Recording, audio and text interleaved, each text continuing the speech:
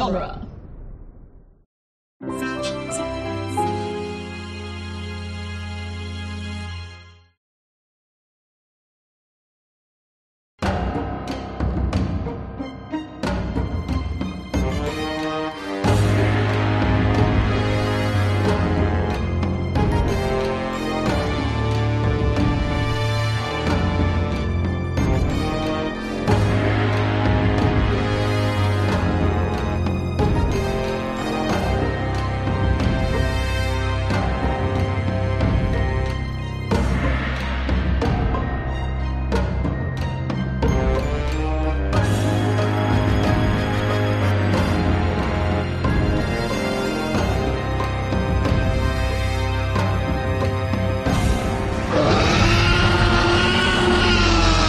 It's Franchiseography, the podcast that digs deep into the entire filmographies of Hollywood's biggest film franchises. I'm Scott Corelli.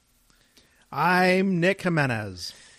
Today we are concluding our mini-series on the Jurassic Park franchise with the final part of Colin Trevorrow's Jurassic World trilogy, 2022's Jurassic World Dominion.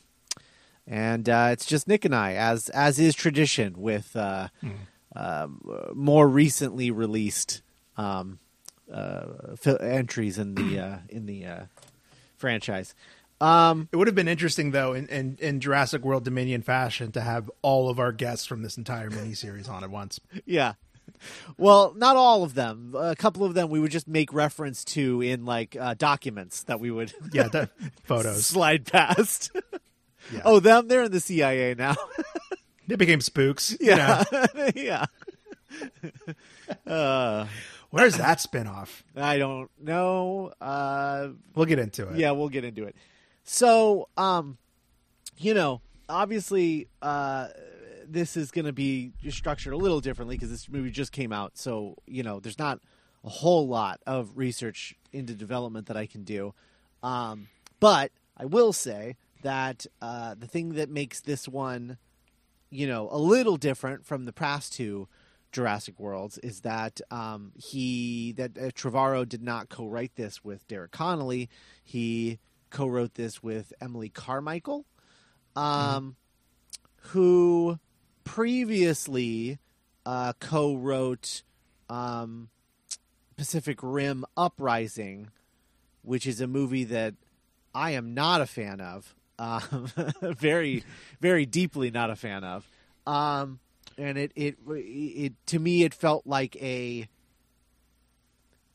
difference between Pacific Rim and Pacific Rim Uprising to me has always felt like somebody watching Pacific Rim and then being like, well, what do I think is cool about this? And it's some aspect of it that just is not shared with most people, it's just something that they're very passionate about. Cause you watch Uprising and you don't feel like there's not passion behind that movie. It's just passion that of something that I'm this is not why I liked Pacific Rim. I didn't like Pacific Rim just because of the giant robots and the giant monsters. I liked the characters. I liked the story. I liked the world building. But the world building was third on that list. And this was we like the fights the most and the world building second. And then the characters or whatever. And that's kind of how that feels. And then coming here, I'm oh, you and Colin Trevorrow are kind of you are on par with each other. You have similar, oh, I want to switch gears. That's seems to be what their mode is, because that's the thing that I walked away from this with was oh, he he has always had, in all of the interviews since the first Jurassic World, he has always had this dream of making a movie about the PC to InGen's Mac. And in this case, it's Biosyn. And the idea of Dino DNA being open source. And that anybody could do this now, and what does that mean? And what he ends up making is a movie that I think a lot of people who love Jurassic Park, that's not what they're here for, right? They're not here, as you talk about, sometimes you just want to watch a bunch of dinosaurs fight each other or eat people or whatever. And like, that's fun. But I think that the reaction to this movie, is like based on the fact that like, you're either on board for Colin Trevorrow's like interests in this world or you're not. And it's an interesting difference because I hear a lot of people calling this movie stupid. And I don't know that I agree that it's stupid. I just think that it's not trying to be Jurassic Park anymore. You know what I mean? Absolutely. Yeah. I've been very disappointed and underwhelmed by the scope of film critics' imagination or even willingness to appreciate this trilogy of movies and Colin Trevorrow's vision for where it is. Mm-hmm. And I agree with 100% of what you said, where about Emily Carmichael and Colin Trevorrow, why they make such good collaborators on this, because it is like, you know, like that meme of like the guy noticing another girl in front of his girlfriend, where it's like, you know, dinosaurs, crazy sci-fi gene thriller, you know? And you said like, you know, people want to eat, you know, people want to see dinosaurs eating people. And like, this movie delivers on that. Mm-hmm. I think, I don't know. It's like when I see the reactions of this movie, and it is like, it's the death of creativity. Colin Trevorrow needs to be stopped. I felt my soul dying. It's like, those are such empty calories. Yes. There's it's not real criticism. There's nothing to that. Yeah. It's all hyperbolic. You're just trying to get like 14K hearts on Twitter. Yeah. And be like, you know, and like, that's what I'm dreading the most is like you know, as someone who like listens to podcasts and like reads reviews and goes on Twitter and stuff, it's just like all these people some people that I respect, just utterly unwilling to meet this movie where it is, when they will bend over backwards to enjoy the campiness of like a Fast and Furious mm-hmm. or a Pacific Rim, or, you know, like, why don't people just enjoy? Yeah. And there's no difference. There's no difference between how quote unquote stupid a Fast and the Furious movie is versus how quote unquote stupid this movie is. The difference is that started out as a franchise for meatheads, and this didn't, in their opinion, this didn't. And so it shouldn't become that. And I don't know, man. He made a James Bond movie with dinosaurs. That's what this is. It has a Bond villain. It has, you know, world, you know, globe-trotting. Yeah, globe-trotting action sequences. And, like, look, I get it. You don't want Jurassic Park to be an action movie. I totally understand that. That is valid criticism. Calling this thing stupid, the death of cinema, all of these, like you said, very hyperbolic things, it doesn't add anything, man. There's no criticism here, and I'm so tired of critics not meeting a movie where it is and just trying to like outswarm each other. Yes, like no, it made me want to die. No, it made me want to die. Yeah, and it's like when I'm struggling to understand, because like, you know, Jurassic Park, I have called it this perfect thing that exists. Yeah, and you know, Gary and Tim said something. I was listening to New Republic Archives, our Star Wars podcast, which you should all be listening to if you're not. Yeah. And Tim said, I would rather have more Star Wars than less Star Wars. Mm-hmm. I would rather have like a bunch of imperfect stories where I appreciate parts and kind of wasn't into certain parts, but it all adds to this big thing that I get to hug and process. Yeah. Then like 3 movies that were made in the 70s and 80s. Yeah. You know? Yeah. And I would rather have all of these weird movies that we've been talking about and have one be this crazy Bourne style like action movie. Yeah. Then like I think some people would really just prefer like this one perfect thing. And I guess I can kind of empathize with that because like I was 6'2". Sure. You know? But like chemically, you are never going to feel that way again. Right. And I kind of had a moment that we'll get into when we talk like plot and stuff, where I kind of had my little moment of like, oh, I think I have to let go of what I would want this to be. Yeah. And just start appreciating what these people made. And like, there is so much like imagination and skill and care in this movie that it's just like, it bummed me out to think that it's going over so many people's heads, like willingly. Right. Yeah. I mean, it's literally, they're like closing their eyes and ducking. Like, that's how much it's going over their heads. Like, it's you're right. It's absolutely willingly. So so my thing is, okay, so if you go back to 2015 when this movie was first released, that first Jurassic World had like I think if I remember correctly, like a 76 or something on Rotten Tomatoes. Like a fairly like, middling but solid, Rotten Tomato score. And I believe that the comments that he made during the press of that movie, where somebody asked him, I think on Twitter, I think he has since left Twitter. I don't think he's on Twitter anymore. But somebody asked him on Twitter, like, do you think a woman could have made Jurassic World? And he said something along the lines of like, absolutely. It's just that, it's just that like, I don't know that there's that many women who want to make this kind of movie. And he said that, and he meant it in later things, right?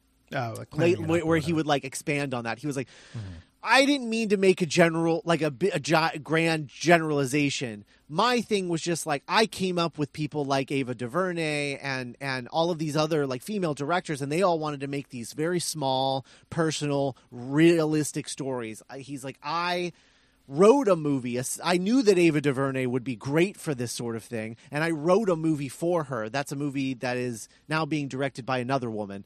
I forget what the name of it is, but it's not out yet. But he and Derek Connolly wrote this like sci-fi movie about like a alien first contact thing, but the alien is a woman. I don't know. So they wrote this thing. I don't know, because I don't know what it's about. It's one of those things. But he wrote it for it's those two, so my imagination can't help but like fire. Oh yeah, for sure. But Ava DuVernay was going to direct that, and it's because like he's friends with her, and he was like, but she has, and he was convinced that she could find something in these blockbuster things, but she had very little interest, and then made A Wrinkle in Time, and then that snowball, and now we're like in like Ava DuVernay is like constantly being attached to blockbusters, but like. His feeling was like, we went out to lots of women to work on Jurassic World, and we were turned down by all of them because they just didn't want to get churned up in the machine. Because the thing that you have to remember is that in 2015, which wasn't that, it doesn't seem like that long ago, but like, and yet in 2015, if a woman made a blockbuster that wasn't a hit, then that was it for women making blockbusters for a while, because the Hollywood was just like, oh, well, the problem was that she was a woman, Right. I mean, to kind of, for context, we were 2 years away from Wonder Woman. Right. And directed by Patty Jenkins, who in a news story I think we both read said almost exactly that when she turned down directing Thor: The Dark World. Yeah. She was like, I can see from the clouds forming this is going to be a shit show, but if I direct it, it's going to be my shit show. Right. And if someone else directs it, let's just make up a name, Alan Taylor. He might he might get to make a Terminator movie after that. Yeah. Yeah, right, exactly. Men are allowed to fail upwards, and women are not. Is basically the sort of like Hollywood system as it that's why certainly as it stood then, and probably still as it stands now. I was gonna say that's why I'm glad that Elizabeth Banks gets to make another movie after that Charlie's Angels movie, because it means she gets another shot. Absolutely. Cocaine Bear. Bear. Can't wait. I keep seeing test screenings pop up for that movie. Oh, really? Yeah. I like literally like 6 test screenings have happened for that movie. Oh boy. Yeah. Just right. I think they don't know how to market it. I think that's the problem. Sure. Usually when you see that many test screenings, they're like, how the hell are we? They're like trying to figure out the marketing. There's not usually Is there a something line wrong you with the really movie. liked? Or Yeah, there's not usually something wrong with the movie. It's usually like, I don't know how do we tell people to go see this? What should we do with this thing? But yeah, so he makes those comments, right? And then like later he like explains them, but it's done. Like, he's cooked, right? Right. And even before then, he was kind of the face of, like we said, a certain kind of white male filmmaker, right? Who like made one indie. Spielberg saw Safety Not Guaranteed, and he was like, "That's my guy. You're going to direct this big movie," right? And it really rumbled a certain, like, not even a big swath, like film Twitter, the wrong way, because it was like, why does this guy get to make this big Jurassic World movie? He doesn't have any experience. And it doesn't help the fact that Safety Not Guaranteed was also a sort of like C+, like middling, reviews for most people. Most people were like, like, it was like Beast of the Southern Wild. Yeah, it's a cool idea, but like, it's not shot very well, and I don't. A lot of people thought the payoff was dumb, like that he was. Right. Spoilers for Safety Not Guaranteed. He's actually a time traveler. Like people thought that was a stupid ending for this movie. But to me, I think it's the most unexpected version of the ending.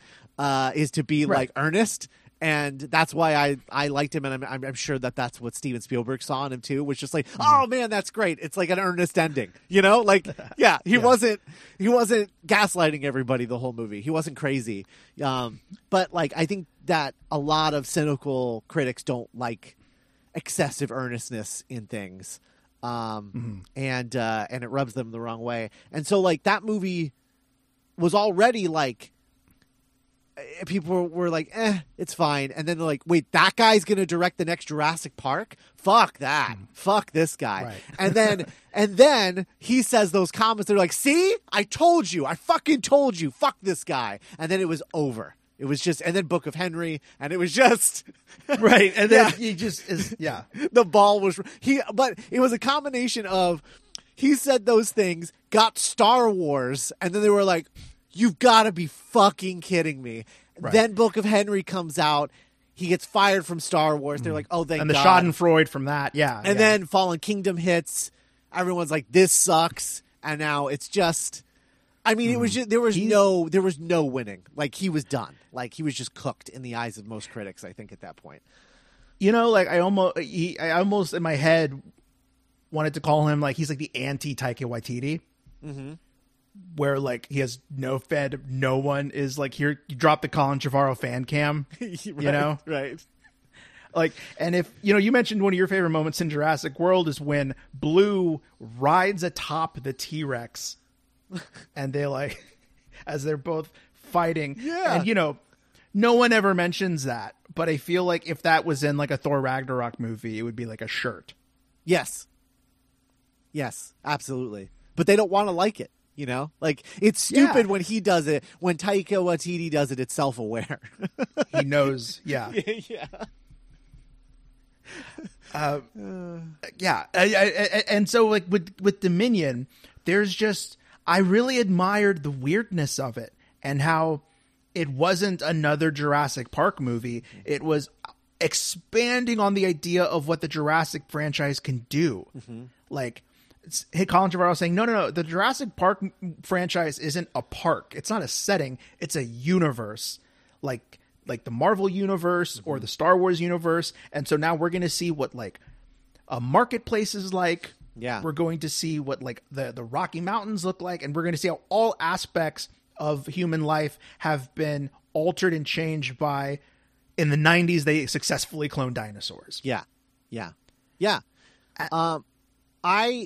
It's also interesting too, because like all of that is true. And I find that really interesting. I think that the world building is interesting. I think that it becomes something that is like, how did we stray so far from Jurassic Park? But it's just like, well, what the hell else are you going to do? What are the endless sequels to Jurassic Park? It's like you said at the beginning, what you just want is for these to not exist, but they do. So fucking deal with it. Like, you know what I mean? Yeah. Like, and you know what? That's kind of the point of you just said the theme of this movie. Yeah. Yeah. We weren't supposed to make these, but they're here now. And we can't just wipe them off the face of the earth. We have to like accept them. Yeah. And live with them. Yeah, exactly. Oh, fuck. Yeah. So he says those comments in 2015, right? Right. And someone who responded to him was Emily Carmichael, who was like, I want to make big blockbuster movies. And so she was like, he called his agent and was like, this person, Emily Carmichael, what has she written? Can I read something from her? So her agent his agent contacts her agent, gets him a script that she wrote. He loved it. And then at the same time that he was like showing people this script and was like, I think we should bring her on to like co-write Dominion with me, or Jurassic World 3. So that because obviously I fucked up and I said this stupid thing. It's not what I meant. What I said wasn't what I meant. I want a female co-writer on this. And Derek Connolly was like, yeah, cool. They'd already thought up the story, which is why he gets a story credit. But he wanted to bring in Emily Carmichael, and then separate to that, Emily Carmichael gets Uprising. And so they're like, oh yeah, she just wrote a giant monster versus giant robot movie. Sure. Bring her in and do the dinosaur movie. Absolutely. So it's just, without that comment, Emily Carmichael isn't working on this movie, and it's no one's even flagging that as oh, hey, look, he tried to do something, No, I'd literally, that is the first time I had ever heard that anecdote before. Yeah. And I don't think I follow Emily Carmichael on Twitter. So I don't know if she's been hey, here's this movie I wrote, and people are like, fuck you. Right. Yeah. I don't know. So there is some ancillary material that I kind of wanted to touch base with you about before we get into Dominion. Yeah. Two kind of prequel prologues things. Prequel-y things. The first one was Incident at Round Rock. Yes. Incident Battle at Big Rock. Battle at Big Rock. Incident at Round Rock is my favorite Mountain Goats album. Was that did that air before anything, or was that just a TV or a YouTube drop? I want to say it played. Let me see if it says before the Super Bowl. The short premiered on FX, and then subsequently was released online. Weird. FX. What the hell does FX have to do with Universal? Just swinging the bat. Maybe it was the cable premiere of Fallen Kingdom. Oh yeah, maybe you're right. Well, it was 8 minutes long. Came out September of 2019. Shot by Larry Fong. Yeah, which is why it looks so fucking good. Another guy associated with a director that's fuck this guy. And you're I don't know, I think they're okay, they're fine, everybody chill. Man, I really wish they'd kept Larry Fong for the whole movie. Yeah, I know. I thought this was a big step up because I noticed this was the same DP that Jurassic World had. Yes. And I didn't bring this up, but that's actually kind of my least favorite part of Jurassic World. Yes. I think it kind of looks flat, and this I thought had much stronger compositions and cooler imagery and stuff. I think it did, but he does have a tendency to flatten his images. Just the way he lights things is a little flat. For sure. We're far removed from the cinematographer of Jurassic Park 3 coming up with crazy lighting scenarios to add depth to the frame. His stuff is a little muddy looking, I think. And Battle at Big Rock, there's so much gorgeous shadow and light piercing through holes in the door. Absolutely gorgeous. I wish Larry Fong had shot Dominion. I think it would have been a huge step up. I think because I think that's the problem is Larry Fong shot Chippendales. Chippendales. Whoa. Yeah, Rescue Rangers. Wow. Also looks great. Yeah. Oh wow, he shot Super 8. I don't think I do that. Huh. Anyway. Yeah, no, I think this is a gorgeous short, and it's sort of setting up everything that Colin Trevorrow wanted to set up with dinosaurs being in the I'll see comments from people who are I can't believe he screwed the pooch with this movie.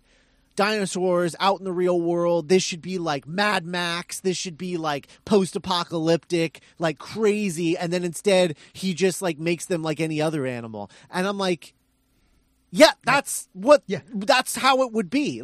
They wouldn't just be hanging out in Vegas. You know, why do you think hippos don't just run into a village and 100%. start they're animals? Yes, absolutely. They're going to stay to woods and jungles and the water and things like that. And so having this like sort of camping scenario in this Battle at Big Rock movie short, I think is such a smart setup for his sort of thought process on how this would work. And I think it's an intelligent, thought out,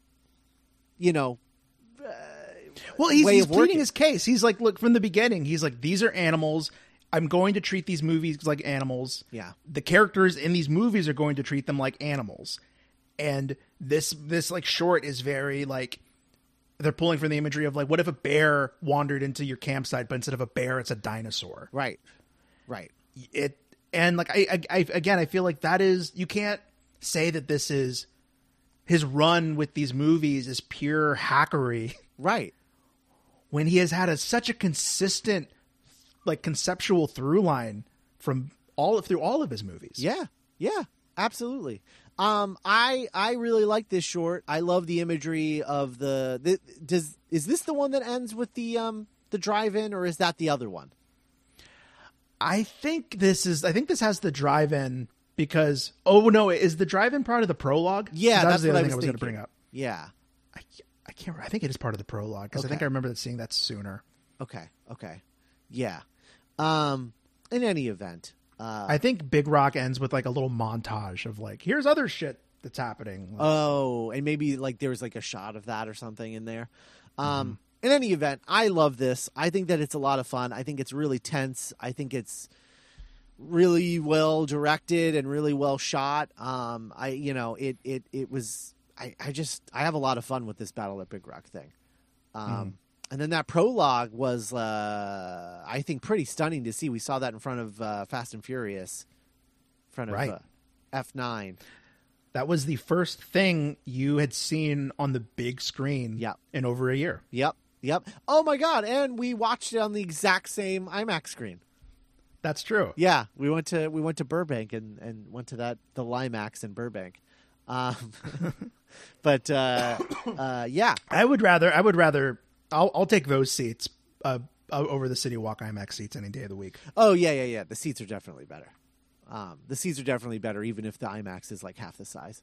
But when you're watching the Batman, yes, exactly. they're all as aching. Yeah. So did you? I had completely forgotten about this prologue until I was like reminded of it. Mm-hmm. Do you, having now seen Dominion, do you wish this had played in front of Dominion? I don't know that it would have added anything to it. I mean, I like it a lot, but I also, I don't know. Well, I would say yes, because I do think it would bring the whole thing full circle, but I also think critics would have rolled their eyes even harder. But at this point, I'm just sort of like, I don't know, fuck you guys, roll your eyes. Right. They were obviously going to from the beginning. Yeah. Like, it's like this tweet has been saved in your drafts for like 3 years. Yeah. So like opening on that as like a cold open, instead of what we... instead of like this sort of exposition, like media opening. YouTube video. Yeah, YouTube video that we get. I think probably would have been a better choice. Like if you open with that and then transition into that YouTube video. I think that could have been fun. I think it would have been better than the shrimp boat or crab boat or whatever. That was the cold open. It was the shrimp boat getting pulled under. Boom, Jurassic World Dominion. Yeah. Which I was like, okay. I mean, I remember that guy. We all remember him. Old Mazza. Also, he was the cold open of 2 in a row. Whoa, yeah. Yeah, I don't know. Anyway. Yeah, no, I think opening with the here's what the dinosaurs were like in their prime when they had dominion over the planet Earth. Yeah. Smash cut to 2022 as they're struggling to coexist with us. Yeah, I think that would have been really good. A lot of people wanted that media YouTube video to be the entire movie. Really? Or I guess when you hear people say like it could have just been like dinosaurs rampaging through a city, or like people reacting to dinosaurs. Like, what if it happened in a mall? What if it happened at the beach? Right. Yeah. Yeah. I don't know. So I will say I think that it's a good I think it was a fun opening. Like I liked watching it, but it definitely felt like I was about to go on a theme park ride. Like it felt like the video Yes. that you watch like in line, you know? So I like that. Catching That would be a fun thing to do, to like make a new Jurassic World ride that isn't at the theme park. That's like, Yeah. Kind of playing with the, the Fast and Furious technology where you can have projected stuff on screens on the side. You can be like, you're in a city. Oh no, like pterodons are flying at you. yeah. You could totally do something like that. Yeah, absolutely. Oh, Blue's hanging from a helicopter. That's the other thing too. One of the things that people love to call these movies out as are stupid, where it's just like, you can't train a raptor, and I'm like, I'm sorry, you can't train a raptor? What do you know about raptors that I don't know? Raptors have been extinct for 65 million years, and I'm sorry, but people train lions and tigers. Like, the fuck is the difference? There's no difference. And dolphins. Yeah, and it's not like, to me, it's not like this movie ever forgets that raptors are predators. Like, there's never a point, like, there's literally a point in this movie, the third movie in, where he's like, don't breathe heavy. She'll think you're scared. Like, Yeah. You know? Like Blue is an animal. yes. I'm actually kind of surprised, not to skip ahead, that the relationship between Blue and Owen never reaches like, this lion remembered his owner after 20 years, Right, right. Which, by the way, is real. Yeah. But like, this is like, no, Blue is an animal. Blue wouldn't, like, you can tell that it has some like learned trust in Owen, but it always like, okay, bye, I'm gonna go do animal stuff. Yeah, absolutely. It never forgets that. I don't. It's not like cocking a gun. It's No, like no. responding to commands. It's not, and it's not like getting pet. The only time that it gets that any of the raptors get pet is when they're literally chained into a thing that locks their head into a mask, Right. And they're like shaking, like with rage, like stop touching me. Yeah, and it's like D'Onofrio, like, I had a dog once, and Omar Sy's like, oh, dude, like this isn't a dog. This isn't a dog. I've concluded. I have concluded that raptors are cats, and the T-Rex is a dog. Okay, good. Because the T-Rex is a scavenger, which is what a dog is, and cats are predators, like the raptors. But yeah, The T-Rex is like a big old Rottweiler. Yes, totally. Just like sees something, like pokes at it, pulls at it. Another bigger dog shows up. Hey, that's mine now, and it's like, all right, Oh man. all right, I'll find something else. Dum. Yeah, that was great. I mean, when he has that encounter with the Gigantosaurus, and it just ends in like, oh, okay, oh, cool. Not every encounter has to be like to the death. Yeah, yes. Because animals don't want to die. No, They they want to keep on. Yeah. What did you think of? So we leave the YouTube video and we get to. So right away, this movie does squander an opportunity that you mentioned. We do not recreate the Claire shot. Yeah, I'm pretty pissed off about that, I'll be honest. For sure. I'm not crazy about Claire's arc in this movie in particular. I think she's kind of running in place. Yes. And it ends in a very like, oh, she wanted to be a mom this whole time? Yeah. Which I get that, like, if you go from the beginning where she doesn't even know like how old her nephews are to like now. Oh, and Judy Greer has that line where she's like, when you have kids. Yeah. And Bryce Dallas like, if, and she's like, when. And Yeah. So there is that. I mean, there is that, but like it's tenuous, and it's not the most interesting thing. However, I kind of like, please. What I will say is, I don't like how the opening to this movie is completely disconnected from her wanting to be a real mom. Sort of. Oh, story. yeah, because like, the cold open is all about as Zia calls out Semper Fi, by the way. Yeah. Like she's just trying to absolve herself. Right. She's still motivated by her guilt, and that is so not connected to where the movie's focus is about to be on, which is like her relationship with Maisie. Right. Like Which is like her guilt, like a foster mom thing. Yeah. Of like Like you're her- not my real mom. And it's like, I mean, you don't really have a real mom. Like, you're a clone. you are your own. Yeah.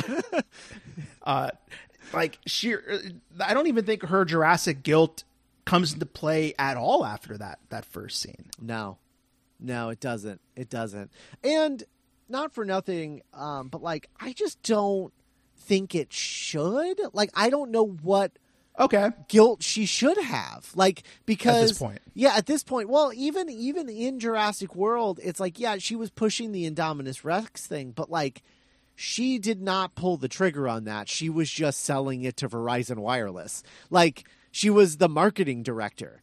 She wasn't the person who was like, you know what we should do? We should take a raptor and a T-Rex and combine them into a dinosaur and we can sell that. Like, she didn't say that. That was, the other two Wireless. guys. Yeah. Well, the owner. Yes, Irfan Khan. Yeah, Irfan Khan and Henry Wu. They're the ones who made the Indominus Rex. And actually, Right. I love Henry Wu's arc in this. Okay, cool. Can't wait to talk about In it. general, I love the locust thing. I love it. And it's so and people are pissed about the locust thing. because it's literally because it's not a dinosaur. Yes. Yeah, but I love it. And I'm like, this rules. This is like capitalism. Like, this is good shit. And it's teaching our kids shit. Like, kids who are watching this are like, fuck corporations now. Absolutely. Because of this. Yeah. And it like I think and the locust in particular is very much he's much more focused on the idea that we have open source genetic coding. Yes. Where corporations have the ability to engineer bioweapons that can wage corporate warfare on independent farmers. Yes. That is I could never think of that if you asked me to think of a Jurassic Park sequel idea. But is that not imagination? Yeah. But people will be like, yeah, but it's boring. And it's like, but what the fuck do you want? Like, at this point, you guys just don't want the movie to exist. And Yeah. like, but it does. Let it happen. I don't know. Or don't go see it. Or just don't go see it. Yeah. And especially if you're a professional film creator, it's one thing to be just like a guy on Twitter sharing your opinion, like whatever, like do what you want. But if you're getting paid if you're lucky enough to be getting paid in 2022 to like share your opinion on film, like, dude, yeah, You got to it's meet a disappointing. movie where it's at, guys. Like, doing anything less than that isn't film criticism. It's It's just being a guy on the internet screaming about your opinions, your uneducated opinions on movies. Like, that's and why is anyone paying you for that? I don't know. Anyway, takes. Heart dropping moment when the van door opens and Justice Smith pops out. yeah, I wasn't I was like, expecting oh. that. I had no idea he was in this. I was like, oh no. But I will say, I think I think Justice Smith has improved as an actor. Yeah, And maybe this is just the difference between direction or script. Yeah. But his character Franklin just seemed more, just more human in this one, and less like. I cartoony. agree. However, I still I get like having him in the back of the truck or whatever like that. Obviously, who else would that be? But when they when they find somebody in the CIA, I wish they had been able to bring back Jake Johnson and Lauren Lapkus. I know. Oh my gosh! Yeah. I know they're both referenced, like as she's like flipping through the stuff, you see both of them, and he's got like a ridiculous like facial hair, I think, if I Yeah. remember correctly. But like you see both of them, and I was just like, God, why couldn't this have been one of them? Like, that would have been such a great pull, because those were everyone, even people who don't like Jurassic World, everyone unanimously agrees that those two were the best characters in that movie. Yeah. Yeah. And both of them have only gotten like more well known in the public eye since then. Yeah. Like they've been in more movies and more projects. Yeah. Because like we've already gotten, like we got Zia and Franklin. We had their kind of like goodbye. Yeah. So I don't like that Franklin has one more scene than Zia. Yeah. Like, even if they did set up like, oh, I have a job. Like, no, if they are in the CIA, that would have been so cool if it had been like both of them or one of them. Yeah, Because then it's totally. like, more full circle. Yes, absolutely. I also think that Judy Greer and her sons should have been in this movie. Even if like not for an extended, I don't want them in the whole movie. Like that's ridiculous. But like, although it would have been great that Judy Greer actually got to like be with dinosaurs. But that's her sister. You know? Right. And that's my point. That's her sister.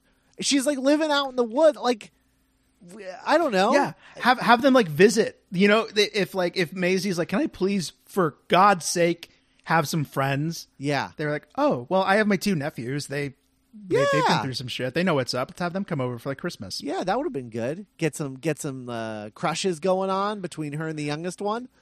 Yeah. I don't know. That would have been good. That would have been interesting. I think, yeah, if they wanted this to be like the grand finale, it would have been cool if they had, you know, because like, yeah, seeing Dotson again and whatnot, but like even more would have been that good. would have also been a really good way for the hunters to track them. That's like how they get, because like my issue with the movie is like it just happens out of nowhere. Like nothing triggers it, right? They're just like, oh, I found them. I found the raptor. It's that guy that I've seen that guy around town. I'm like, what? Yeah, okay. But if like Judy Greer was like, please, I just want to come and see if my sister's okay. Like, I just want to come and see you. And then she comes, and then that's what they're like, we got her. We got him. Yeah, they bugged her phone. Yeah, or something. they track Judy Greer, gets to them, and then, you know, kidnaps everybody. And then like that adds like a cool scene for Judy Greer, because then she feels guilty. And there you go. There's a reason to bring her along on the trip. It's like she's like, no, I feel guilty. And then you have 2 sisters with guilt, like dealing with like different kinds of guilt. I don't know. There's good stuff there. Being like, oh, since you were a kid, you were always like this, and blah blah blah. Like, not that this movie needs any more characters, but you know, that's true. It's kind of like Last Crusade with sisters. Yeah, that would have been fun. That would have been good. Anyway, so the woods. I mean, you have like the hunters were so broad and actually got like a laugh from our audience. Yeah, way. Yeah, that's right. Yeah. That was really funny. He was just like, he has like a tattoo on his face. Yeah, a Jurassic tattoo, I think, like a dinosaur tattoo. Yeah. Oh, a scene that I really liked is, you know, we see Maisie is breaking the rules and is like traveling into town and stuff, and a brachiosaur has wandered into a lumber yard. Yeah, and people are just kind of like reacting, I think, very realistically. They're just like kind of like, oh shit, oh boy, okay, keep your distance, but that's a dinosaur. And Maisie like knows what to do, so she gets like a flare, and she has a guy hold up the flare while another guy is like driving a tractor with the guy on it, and the brachiosaur like sees it and kind of wanders away. And it was this really beautiful little moment of like, this is Trevorrow's vision of like, yeah, this is what it would look like. Yeah. Ideally, it's like we see these animals and we kind of help them try to get back into their area. Which I really like in theory, but I think it could have been shot better, because I think it lacked...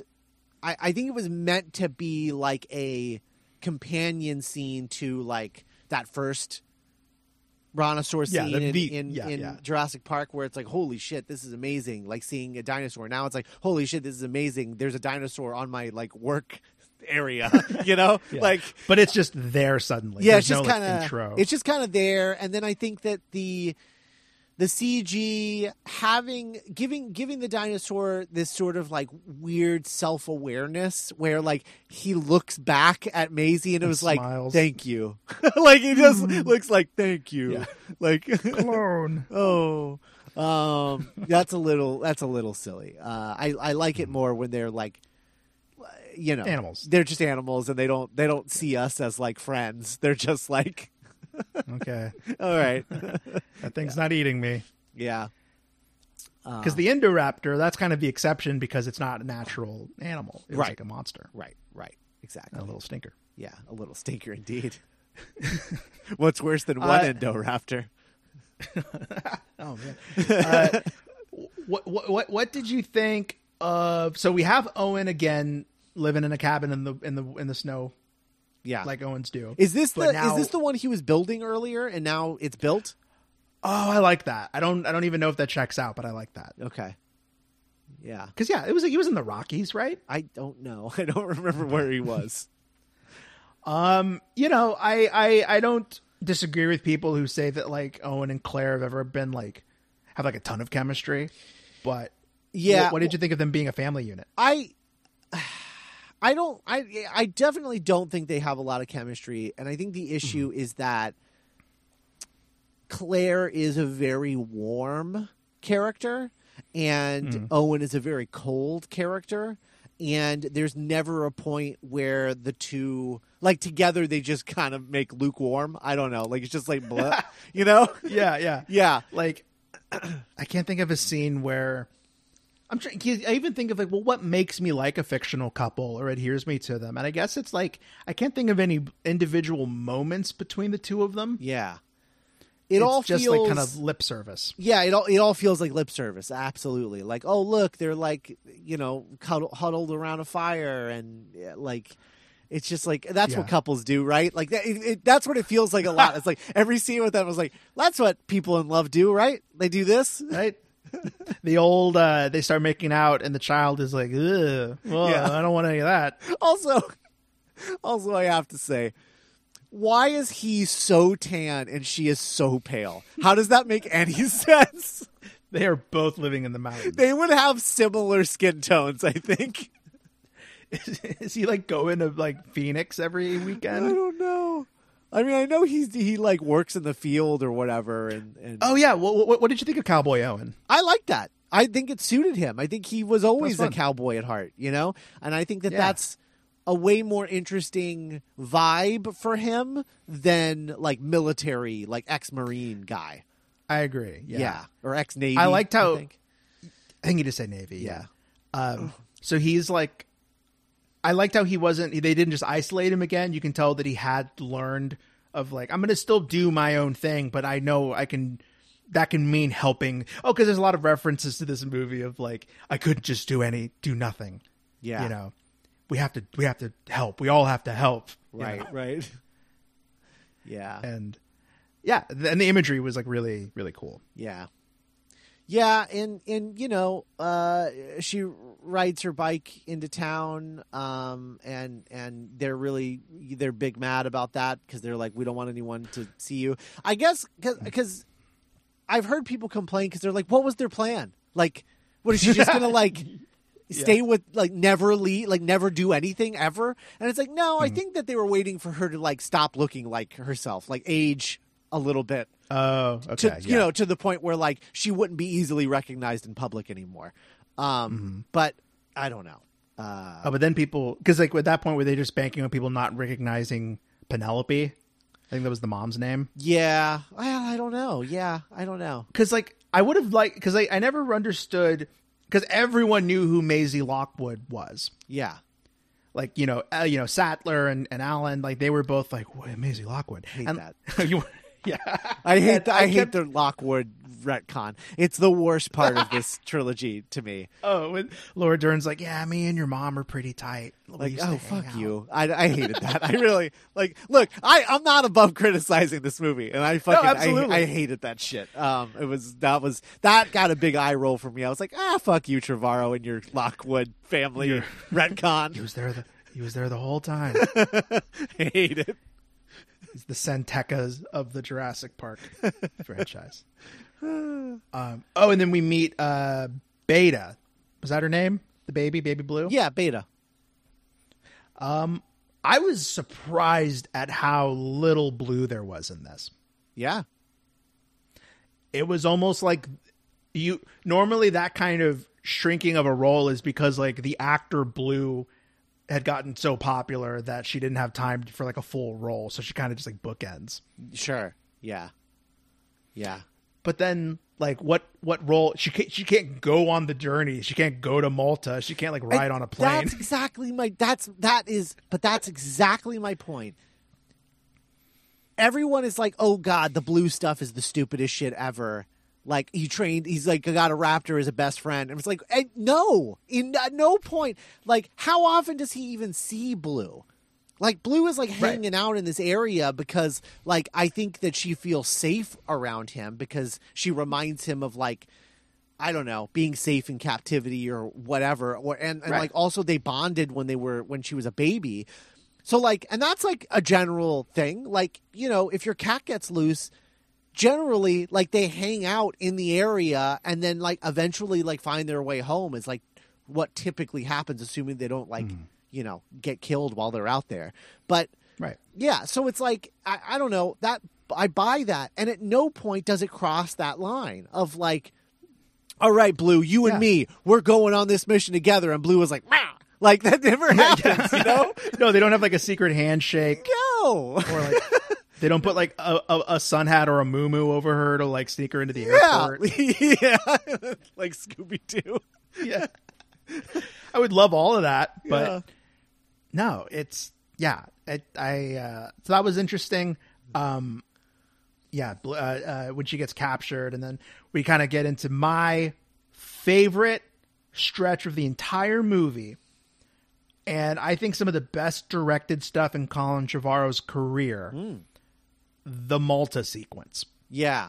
Well, so should we talk about, we don't go to Malta before we meet our Jurassic Park crew again. Absolutely. Right. Okay. So I enjoyed, it was cool seeing Ellie just like slipping into the world like on the case. Here's the thing that I fucking love so much. Okay. And this is like, oh, Colin Trevorrow knows what he's doing. Like, I'm sorry, everybody. I know you fucking hate this guy. But, like, we got Jurassic Park was an Alan Grant movie. The Lost World then was the Ian Malcolm, like, solo movie. We got the Alan Grant solo movie. Now we get the Ellie Sattler movie. This is her movie. She is the lead of the Jurassic Park group because she's the one that brings them together. She's the one who's looking into the locust. And that's the thing. Everyone who hates the locust, guys, she's a biologist. That's her thing. Her first line in the movie when she gets out of the Jeep and she's wearing like the fucking, it's the equivalent of Han still wearing the vest. Yeah. You know, just like with the shirt, you know, tied in a knot, Hell you know, yeah. it was perfect.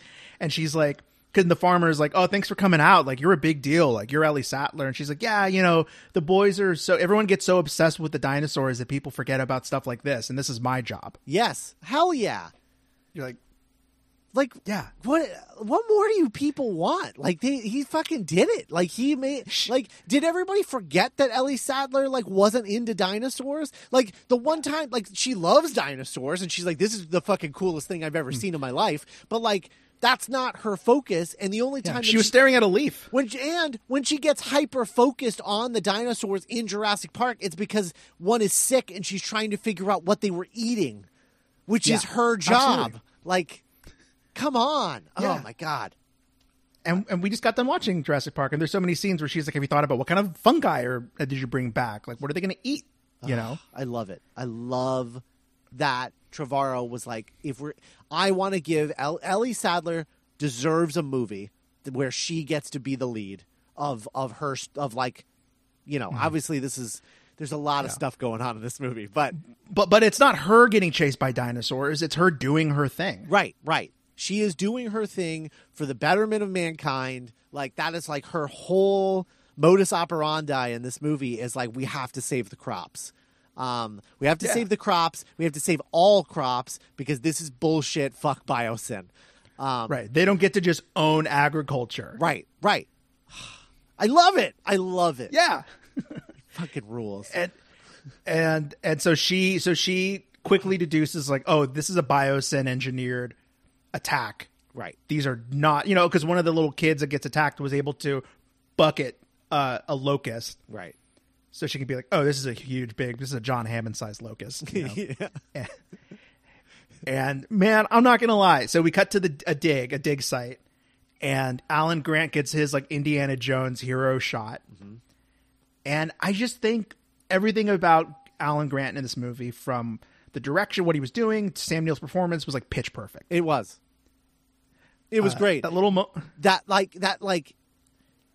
little bit of like sadness that has it's so interesting because he always had that to him, this sort of like melancholy, right? And a lot of that I'm sure has to do with like, I mean, his name is literally Alan Grant, and all he can do is like get fucking grants to continue doing his job. Like, that's like right. That's like his whole thing. That's his whole thing is like, I have to convince people to care about this shit that like most people don't care about. in order to like keep doing my job, continuing other people's jobs. Like all of this weight is on my shoulders and no one gives a shit. And also I'm incredibly lonely because this is all that I do, but I have to hide that so that I can stay strong for the people who need me to stay strong and stay focused. And he's always been that way. But this movie brings both of those things up because over time, he's gotten more lonely, so he's had to cover up more, gotten more lonely, cover up more. And so everything is just heightened to a point where, like, I'm going to break soon if something doesn't happen. And you can sense that in everything that he does.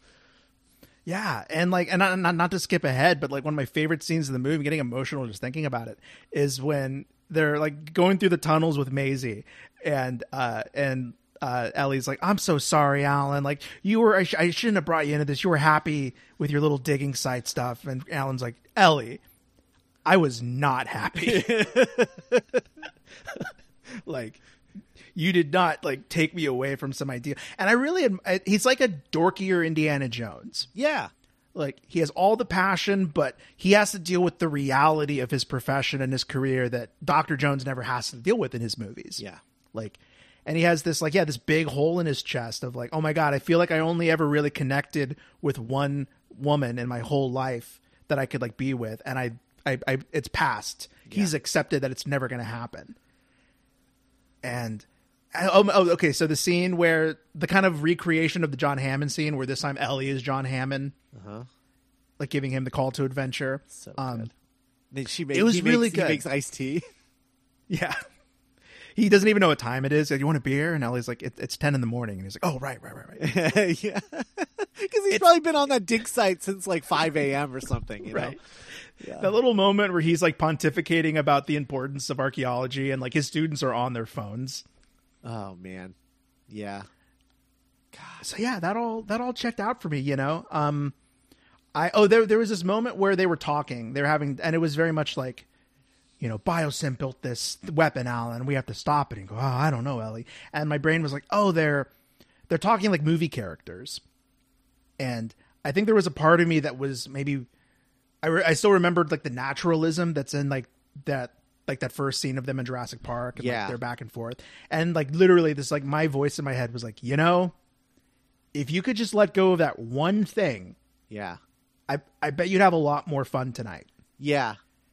And I kind of like, I was like, okay. And I did. And then I just kind of like was able to see all the ways that I think these characters were themselves and were working. Yeah. Yeah. Cause you know, here's the problem. There is no look, this movie's doing a lot and to many people. And I think that is a totally valid criticism of like, this has too much in it. Right? It's too much. And so as a result of that, everyone has to speak in exposition because we got to keep moving. Right. Mm-hmm. And so you don't get those softer character moments as much. Everything has to be sort of shorthanded, right? To like keep the train moving. That makes me think about, you know, Top Gun Maverick just came out a couple weeks before this. Yeah. And Top Gun Maverick's plot is just flying a plane up and then down and then up and then down and then up again. Right. And because of using the third act of A New Hope as like, for sure, we're gonna do this but in planes. That way everyone can understand it easily because they've watched Star Wars a million times. Like, it's fine. And so they have room for so many more character moments because they're not like sprinting through as much plot as this movie and a lot of other movies like in this era where I think blockbuster movies are overly plotted. Yes. To some degree. Yeah. Yeah. And, you know, this suffers from, you know, at this point, like today on the Patreon, we have released our sort of discussion of Duel of the Fates, his Colin Trevorrow and Derek Connolly's Star Wars script. I haven't read it yet, so I don't know what is happening with that because we haven't recorded that yet. But it is on the Patreon today. If you're listening to this on the main feed, if you're listening to this on Patreon, then you know you'll be getting that in a couple of months. In any event, this movie has as much to do as like Rise of Skywalker did in terms of like we're trying to like connect everything. right? That had 9 movies to connect. This has 6 movies to connect, where it's just like we're trying to wrap it up and do our best. And as a result of that, there's a lot of homework to be done, right? There's a lot of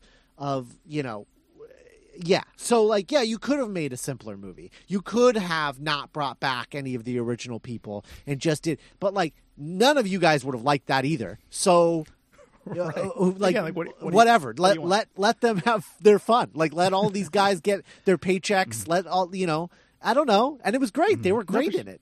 They were all, and so Sattler is like, hey, we need to go to Biosyn under the guise of like, we're famous dinosaur people going to visit. And they invited us. They've been trying to get us over there for a while. And their philosopher in residence is Ian.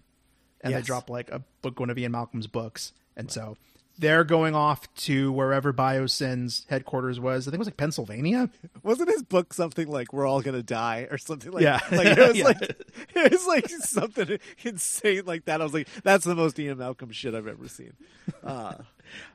And then, meanwhile, Owen and Claire travel to. They figure out from Franklin that Maisie has been taken to Malta, where there exists an underground marketplace of like black market dinosaurs. Yes.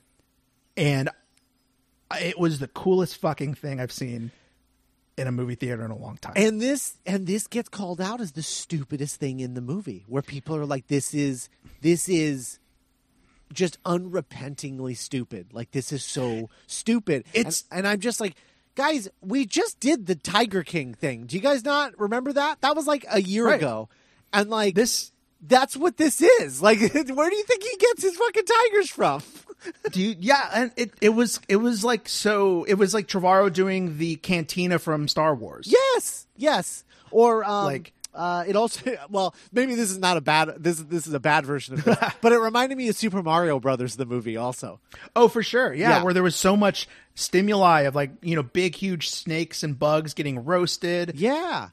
Dinosaurs in cages, dinosaurs having like dinosaur cockfights on leashes. And it's like, this all checks out. Yeah. This is like, and it's even like, also it's a movie. It's supposed to be fun. Yeah. Like, it felt like that kind of like in a community episode where everyone plays with trading cards, there would be like a marketplace where everyone takes the trading cards really seriously. The term stupid, that's stupid, has lost all meaning. Like, what does that even mean in this context? What's stupid about this? Like, what's stupid about this? That there's a dinosaur black market, or that dinosaurs exist now, or that they're in the real world? Like, what part of that is more stupid than the other part? What do you like? There has to be a dinosaur black market. They're illegal. Yeah. They're illegal animals. They're not supposed to be here. Right. They got let out. I don't get it. I don't get what people think is so stupid about this. It's not like, are you being like, I can't believe these idiots think that they can control dinosaurs? Yeah, that's the fucking point, guys. That's the reason that the movie exists. That's the reason this whole franchise has ever existed, is that man thinks they can control these things that were around, that ruled the world, 65 million, had dominion over it, and now we're trying to pretend that we have dominion over them. That's the whole point of the movie. Yeah. You can't think that the idea of humans thinking they can exploit and control dinosaurs, if dinosaurs have existed since like 1997. Yeah. Like, if you can't be surprised that people are that dumb and also think that like we have no hope in solving climate change. Right. Like, because it's the same, you know what I mean? Yeah. Like that, the duality of that frustrates me. Yeah. But more importantly, also in this sequence, we get introduced to, right now in my heart, she is my favorite character in the Jurassic franchise. Kayla Watts. Yeah. The shot of her. Okay, so we introduced with her when like Maisie gets out of the plane and she's like a pilot and she has like a badass plane and a badass jacket. And she's like, hey, what's with the kid? And they're like, don't worry about it. And she's like, hey, all right, I stick my neck out for nobody. Yeah. I'm Han Solo. I'm Rick from Casablanca. I will say this. I will say 2 things about her. One, okay, 3 things. One, she rules. Absolutely. Loved her. She's everything that they want Owen Grady to be, and has never really been. She fucking rules. Number one. Number two, I kept thinking, like, I don't know why, but every time I saw her, I kept thinking of the character from the intergalactic gulag in Undiscovered Country. Oh yes, yeah, I think I can picture it. For some reason, she just reminded me a lot of her. I forget who that actress was who played.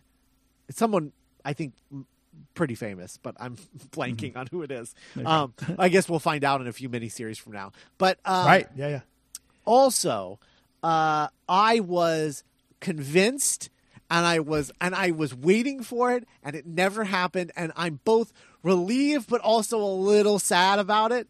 I was convinced that when the whole group met up, they were going to meet up in that thing, and she was going to see Jeff Goldblum and be like, "Dad?" And he was like, "What are you doing here?" I thought for sure that was going to happen because I was like, they are keeping them very separate for a long time. Oh, that's funny. Yeah. It felt like it was like setting it up of like that. Like right. This was the girl that did the fucking gymnastics in Lost World. Like this is her. Or like Kelly's sister. Yeah. Because, oh, by the way, we learn he has had 2 additional children since Lost World. Yes. Yeah. And the bills are adding up. And that was the thing, too. The fact that he brought that up.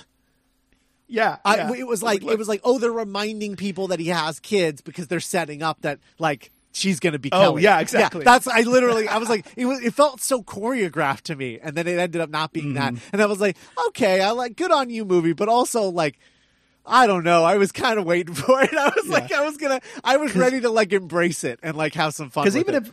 Because even if it's not literally Kelly, Kelly, Kayla, total sister movie. Yeah, totally.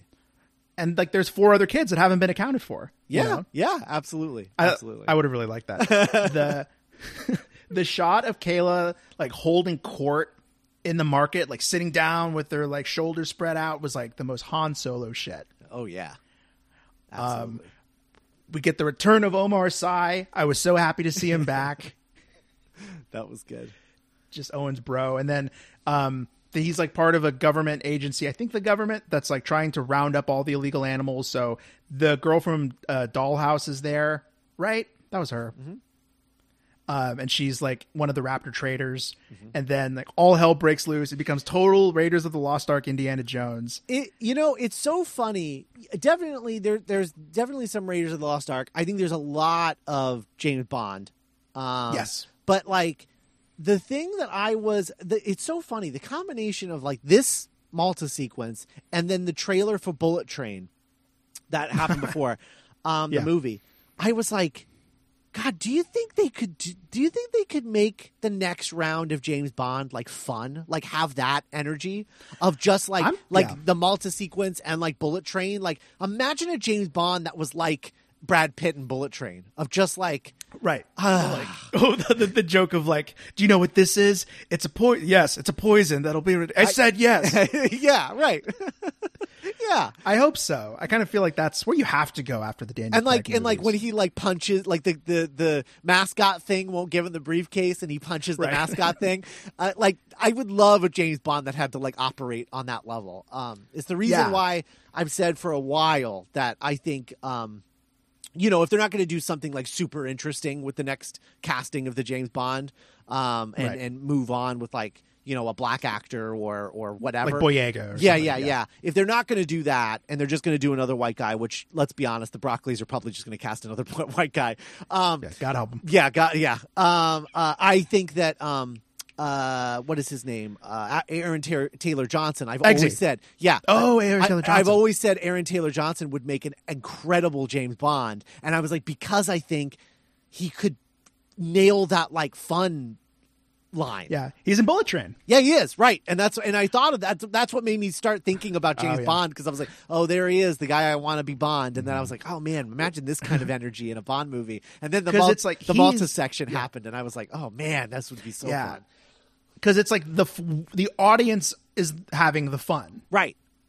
We're the ones who are like, this is crazy. This is it didn't work out. But like Aaron Taylor Johnson Bond, he wouldn't be joking or he'd be like, oh God, I have to punch this mascot. Yeah. But just to like try and update the Roger Moore era again. right? Yeah, because definitely. I mean that's the more what fun. Yeah, that's what, because you have like you hop skip with the Bond franchise. You have the Connery franchise, which took itself seriously. Then you did the fun, not taking itself seriously, Roger Moore. Then the Timothy Dalton taking itself seriously, and then the Pierce Brosnan, which started in a serious place and then evolved into more of a Roger Moore place. And then we've had like 4, I think 5. 5 movies.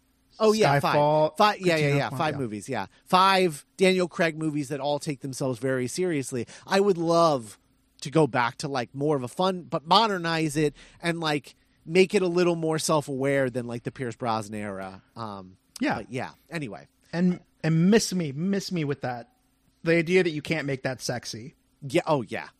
Oh, man. It's like, well, you can't do James Bond. I guess you can't have 2 sexy people flirting with each other. It's like, yeah, sure you can. Yeah. Yeah. No, like that's. I mean, it's the reason why I think Stephen Moffat is the perfect choice to write the next James Bond. Oh yeah, that's just me. Anyway, that's a whole other story. I think the thing that really hit me as Indiana Jones is when Owen and the bad guy fall into the pit, and the reversal of the dinosaurs are now watching the humans fight in the dinosaur fighting pit. But then there's this moment where Owen like locks eyes with like a cute little baby like Triceratops, and he kind of has this like, huh? And it was like, that was a real Indiana Jones moment for some reason for me. Yeah. And then the motorcycle chase was nuts. Oh, it was unbelievable. It was so well directed, so well like choreographed, and just thought out. It was excellent. And then the fact that like I love that they're like, they're Indoraptors, but they're thoroughbreds, which means that they're just raptors that have the laser pointy thing now. Right. And this is where we get into the fun of it's been open sourced now. Right. You're not just going to get the raptors that we know. These are not InGen raptors. Right. And that was such a fun thing to play with, of them going to be like, okay, let's just throw out the raptor design. Let's just start with something new. You know? Yeah. Oh man. The part where, so it starts with like a Bourne like foot chase where Bryce Dallas Howard is chasing the girl from Dollhouse, and then she lands on the back of a truck, and when she's swatting, Kayla's driving the truck and she's swatting at the raptors, and then she holds the pipe up to like wedge it, and it hits the raptor, and like I was like, this is the shit. Yeah. No, it was really good. I mean, it was really good. I will say my only issue with it is that I wish it was shot better, because again, it's just a little flat. I think that I think a big issue is like the fact that they're all in sort of earth tones. And then also all of the sets and buildings are also earth tones. And so everything, and then the raptors are also earth tones. And so it all just sort of blends. Nothing pops. Nothing pops. I think that a little more color theory and a little more lighting theory should probably have been in use. I also wish it was at night. Oh, wow. Yeah. I think having it at night would have added a lot to it, because with all of the different lighting and the yellows and the blues. Yeah. I think that, and also seeing that black market at night would have been really cool with like neon lighting and shit. Like that could have been really cool. Like it was like Batu. It was just so like realized. Yeah. I loved it. I loved it. And then like I love it when it just like the chase doesn't stop until literally, even when the plane is in the air, you think it's over, and then a raptor jumps on. Yeah. Yeah. Oh yeah. And then oh man. Yeah. The Jurassic World theme soars when they kick the raptor out. Oh God. So good. So good. So that was the high point for me, but there was still some fun stuff. Like when we get to Biosim Labs. I think I've realized something. My issue with the reason why I like Jurassic Park and Jurassic World so much more than all the other ones is because they're base under siege stories. And that's, to me, what Jurassic Park needs to be, is like a base under siege story. There needs to be a base that they're protecting or trying to get out of, or what, like there has to be something. And this movie has that with the Biosyn facility, which makes it, to me, scratch that Jurassic Park itch that Fallen Kingdom doesn't. Yes. And The Lost World and Jurassic Park 3 does not. because they're That's a good just point. wandering around, you know? Yeah, you want people behind computer consoles Yep. being like, sir, like Area 5's unsecure. Yep. Like, oh shit, we have to reactivate the thing. Yep. You know? That's Jurassic Park to me. That's what it needs. Yeah. And without that, it lacks something, and it's why I can't fully get on board with Lost World and Jurassic Park 3, and why the best part of Fallen Kingdom for me is the third act or the second half. Despite it being absolutely batshit insane, it's more focused than running around an island Getting chased. getting chased. Yeah. For sure. And I think Biosyn, that lab is a really cool setting. It kind of reminded me of like the place from Devs, Yeah. Yeah. like utopian tech bro, Yeah. kind of creepy. Yeah. It's like a tech campus. Yes. Blown Very cult-like. away that they could make that in 4 years, though. Absolutely. I think Dotson. I think Biosyn is like. I think he's like Rupert Murdoch rich. I think he's like. Yeah. But they do set up the fact in Fallen Kingdom. He like what the villain of Fallen Kingdom, the Lockwood, was he a Lockwood, that guy? The Andy. Yeah, the Andy. He like I shows think like he- a yeah. map of like this island that's going to be a sanctuary and everything. Oh, that's right. Yeah, that's Great. what this was. Because I think ultimately that's who he worked for was Biosyn. Yes, I think you're right. Yeah, so Because then he was responsible for shuffling Wu over to Biosyn. right, and then also like all these dinosaurs. That was, I think selling the dinosaurs off on this black market was meant to fund ultimately this thing, which is further proof of like why were you selling them so cheap? Yeah, definitely. But you know, We meet. God, I can't remember the guy's name, but he was like Dotson's personal assistant, yeah, and then he's you know, from you learn- Archive 81, that Netflix show. Oh, I watched the first one of those. Yeah, Heard it was good. it is. I think we watched. I think there's 8 episodes, and we watched 6 of them and bailed. Oh, damn, that sucks. Yeah, because we just got to the 6th one, and we were just realizing we were both on our phones and was just playing in the background, and we're like, Yeah. what are we doing? Well, okay, Let's watch yeah, something we watch actually this want to watch. Yeah. Yeah. Let's put cannoli in a box or something. Yeah. More fun. What did you think of Dotson's return? I loved it. So I loved it for multiple reasons, and like obviously we're going to jump around a little bit, but like if we're going to talk about Dotson, the thing that I really want to talk about is like number one. This has that same issue as Rise of Skywalker, where people just where it's just like, oh, we're bringing back the first villain, you know, of this. Which is, We're just bringing back the original villain for the final episode. yeah, J.J. Abrams God, is like, so stupid. Yeah, of course we fucking are. Anyway, whatever. So I'm not getting into that. Yeah, for sure.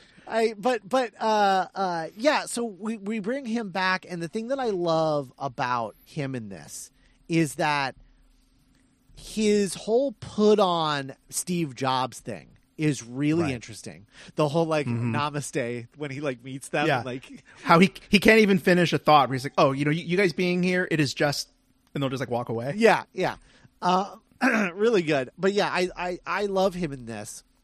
But my favorite thing about his presence in here, and again, just like, guys, you cannot watch this movie and tell me that Colin Trevorrow doesn't care. The fact that he fucking gets iced exactly the same way as Nedry, the guy that he hired to steal that fucking Barbasol can, dies exactly the same way, including dropping the Barbasol can. Yeah. I think the only, okay, correct me if I'm wrong. Were there 3 Dilophosaurs? Yes. That's kind of, because it's the third movie. Yeah, but also he is out, sees one, gets back into his quote unquote car, and then yeah. all 3 of them are in there and then get him. And it's like, Yeah. guys, come on. Like, what did you need a shot from outside of the thing? Is it like shakes back and forth? Shakes? Yeah. Did be that spelt out for you? Yeah. Yeah. That was so That good. was- I love that. That was fun. I love Yeah. that. I I think, and maybe this is because this goes back to where the groundwork is so much stronger, but I thought all of the JP stuff worked a lot better than the Jurassic World stuff.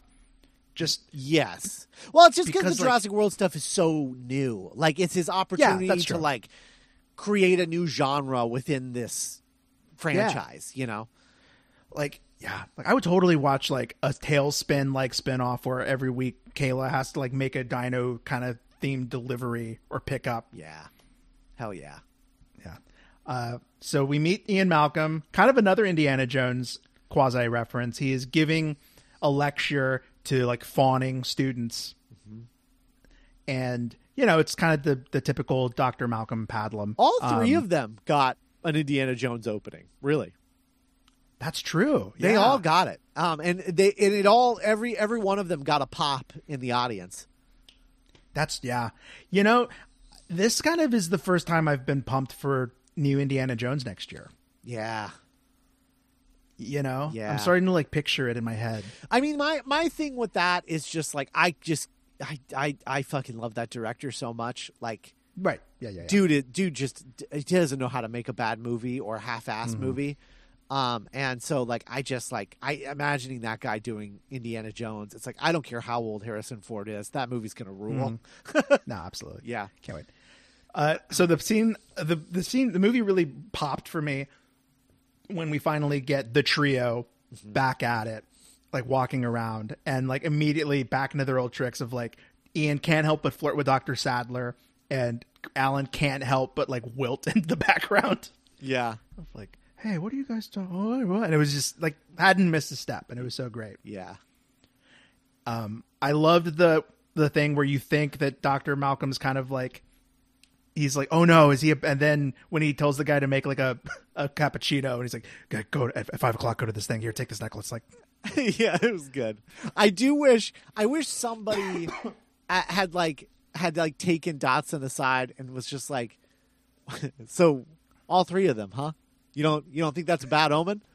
Like, like you don't think this is like funny? This is like bad luck having all three of them here right now.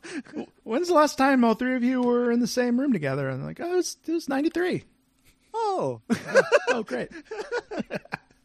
Yeah, that'd be good. I wish there was like at least I wish there was like a like Jake Johnson type at Biosyn that could have had like given that energy a little bit more, but like an audience surrogate. Yeah, everyone is very very serious at Biosyn.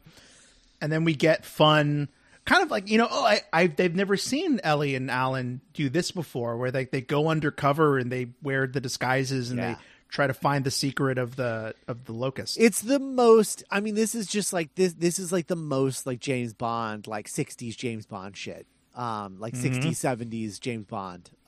This is like Roger Moore shit. It's really cool. I don't know. I love this. Have fun at our evil base, Mr. Bond. Just don't go into that building. Yeah. All right. I just don't know what people could possibly want out of this. If this isn't if they're not having a good time with this, I'm like, I don't get you, man. I don't know. And like, it was Alan and Ellie, and like, it was like, I liked how awkward they both were. They didn't become action heroes. No, they were both like, oh, okay, well, we're okay. Oh no, what's happening? You know? Yeah. No, they were smart to not give them like super actiony stuff. Like, you know, it's not like Alan Grant like pulls up on another motorcycle next to Owen. You know, hey, hey, kid, watch this. High fiving while they do wheelies. Yeah, like that's not what happened. It feels faithful to me. Yeah. Meanwhile, Maisie is being held prisoner. She escapes comically easily. Do we meet Henry at that point? Oh yeah, this is where they have that whole conversation about number one, that she has like dinosaur DNA in her to like make her like in your blood. Yeah, make her like a better version of her mom who had like a genetic disease. I was kind of born knowing she didn't have a lot of time, right? To, you know, and so like the MacGuffin of the movie is just like her and her blood, much like the extremely successful Amazing Spider-Man 2 before it. Of course, Maisie's blood is the whoa. What if when you see Richard Parker, he is Andrew Garfield? Whoa. Nope. Don't like that. Your real name's Ben Reilly. That's how they do the Clone Saga. Yeah. So it's so like her blood is the key, which is another thing that I think like rubs a lot of people wrong. Just like Sure. nobody likes it when blood is a MacGuffin. No. Like that's blood or birthright. Yeah. But yeah, So they need her blood. Henry Wu needs her blood because he can study it, figure out what her mom did to like fix her and like genetically change her so that he can genetically change the locusts and send them into the locust population, therefore changing the genes of all the other locusts and killing them all off in a single generation so that, they stop eating all the crops. That's the world-saving thing in this movie is that. What I think is interesting is that they gave the world-changing, world-saving plot line to the original Jurassic Park crew, not the Jurassic World crew. The Jurassic World crew are just Maisie. William H. Macy. Like that's. Oh yeah. Yeah. That's true. They are all. We just want our kid back. We could give a shit about all of this. Yeah. This is not our deal. Yeah. But then it's really clean. Yeah, I like that. Yeah. Like she is the key to solving the locust problem up here, and as a result, these two plot lines come off of that. Literally come and meet in the middle. Yeah, and they're like, "Hey, the thing you've been looking for is the person that you've been looking for is the answer to our problem." Yeah, that's why do you call this movie stupid? Like I like it's like. On a base level, that's competence. Yes. You just described competence. It's amazing. I saw people be like, this is the most incompetent movie I've ever seen. Somebody saw like going back to like Fallen Kingdom, right? I saw a critic that I really respect was just like, Fallen Kingdom was the worst blockbuster I have ever seen released by a major studio. And yet, And so Dominion, I'm not even going to waste my time watching. And I'm like, okay, the second part of that, I agree with. You shouldn't waste your time watching Dominion because, like, obviously you're not capable of meeting these things where they are. But really, you're telling me that you truly believe that Fallen Kingdom is worse than Morbius? Truly. Worse than Men in Black International. Worse than, like, I don't know, worse than Amazing Spider-Man 2. You've seen Amazing Spider-Man 2. Dark Phoenix. Come on. I don't know. Yeah, I don't know. It's hyperbole, and it's I don't know. It's a bummer. Yeah. And so I liked Henry's quarantine haircut. Appreciated that. Liked how it's kind of like he was so coiffed for the first two Jurassic World movies. And then he's just like long hair, rumpled cardigan, hasn't slept in days. The grays are starting to set in. Yeah. Yeah. No, I love it. I just love that he's like, it's like his poor decisions.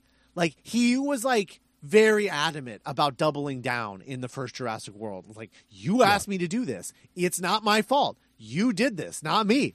And then in the next one, he's just like a little more anxious about everything, but is still trying to like double down on like, no, not my fault. Like, I think this is a bad idea. We shouldn't sell this, but like I made it because you asked me to, but I didn't want to make it. You asked me to make it, and then in this one, he's just like, he asked me to do a terrible thing and I did it. And now I blame myself for ruining the world. And it's like, yeah, like, it's just like third time's a charm. Like it took 33 times, but you finally got there. And it's like, okay, Henry was never a big enough character to where we would necessarily need to see him go on that journey. Yeah. We find him having already had that reckoning. Right. And he's like, I'm here to help. I'm here to honor your mom's legacy. I'm here to stop these freaking locusts that I made. What have I done? It was really surprising because I was earnestly expecting him to be like going further into mad scientist, woosaurus mode. Right. Injecting himself with dinosaur DNA and turning himself into a half human, half dinosaur hybrid. Yeah. That is the third act of this movie, where he fights the T-Rex and the T-Rex wins. It's a woosaurus. Like, what if that had happened? That's stupid. To that? See, that is stupid. Right? Calling that stupid would be a valid criticism. Can we agree that that is stupider than what we're talking about? Yeah. You can always get dumber, guys. I don't know. So Maisie escapes. She finds Alan and Ellie and bond immediately because they can't help it. They learned that the personal assistant is also a spy, that he's also a good guy. Yeah. He puts them on the bullet train.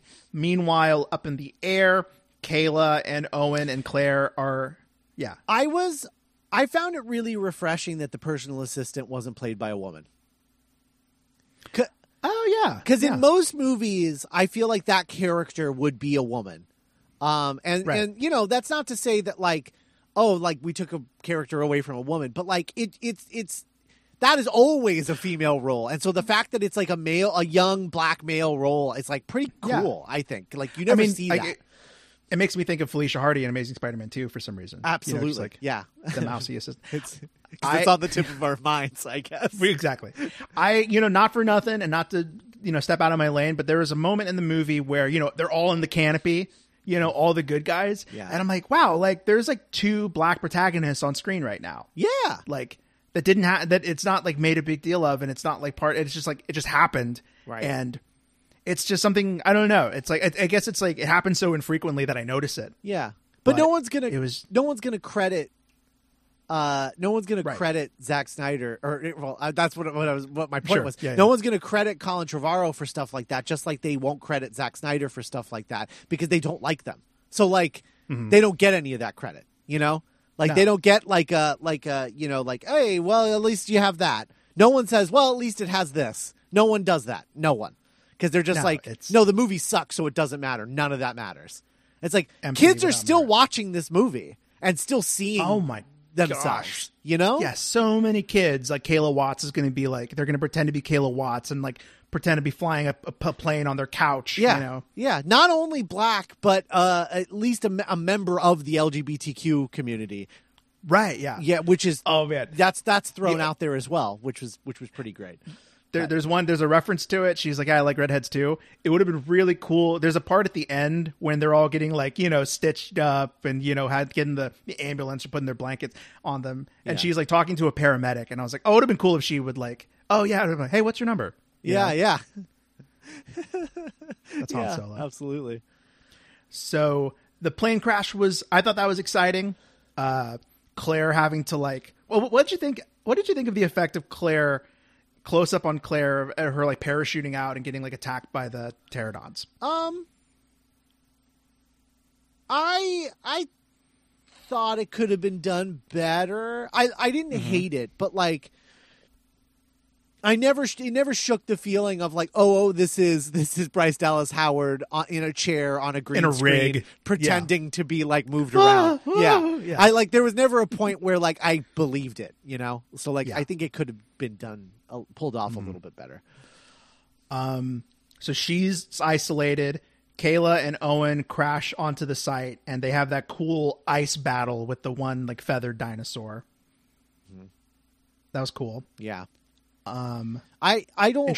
So the concept of the feathered dinosaurs, the idea of that is just like, as the dinosaurs are reproducing, they are evolving the frog DNA out of themselves, and therefore like growing their feathers back and stuff like that, right? Oh, okay. I that makes sense.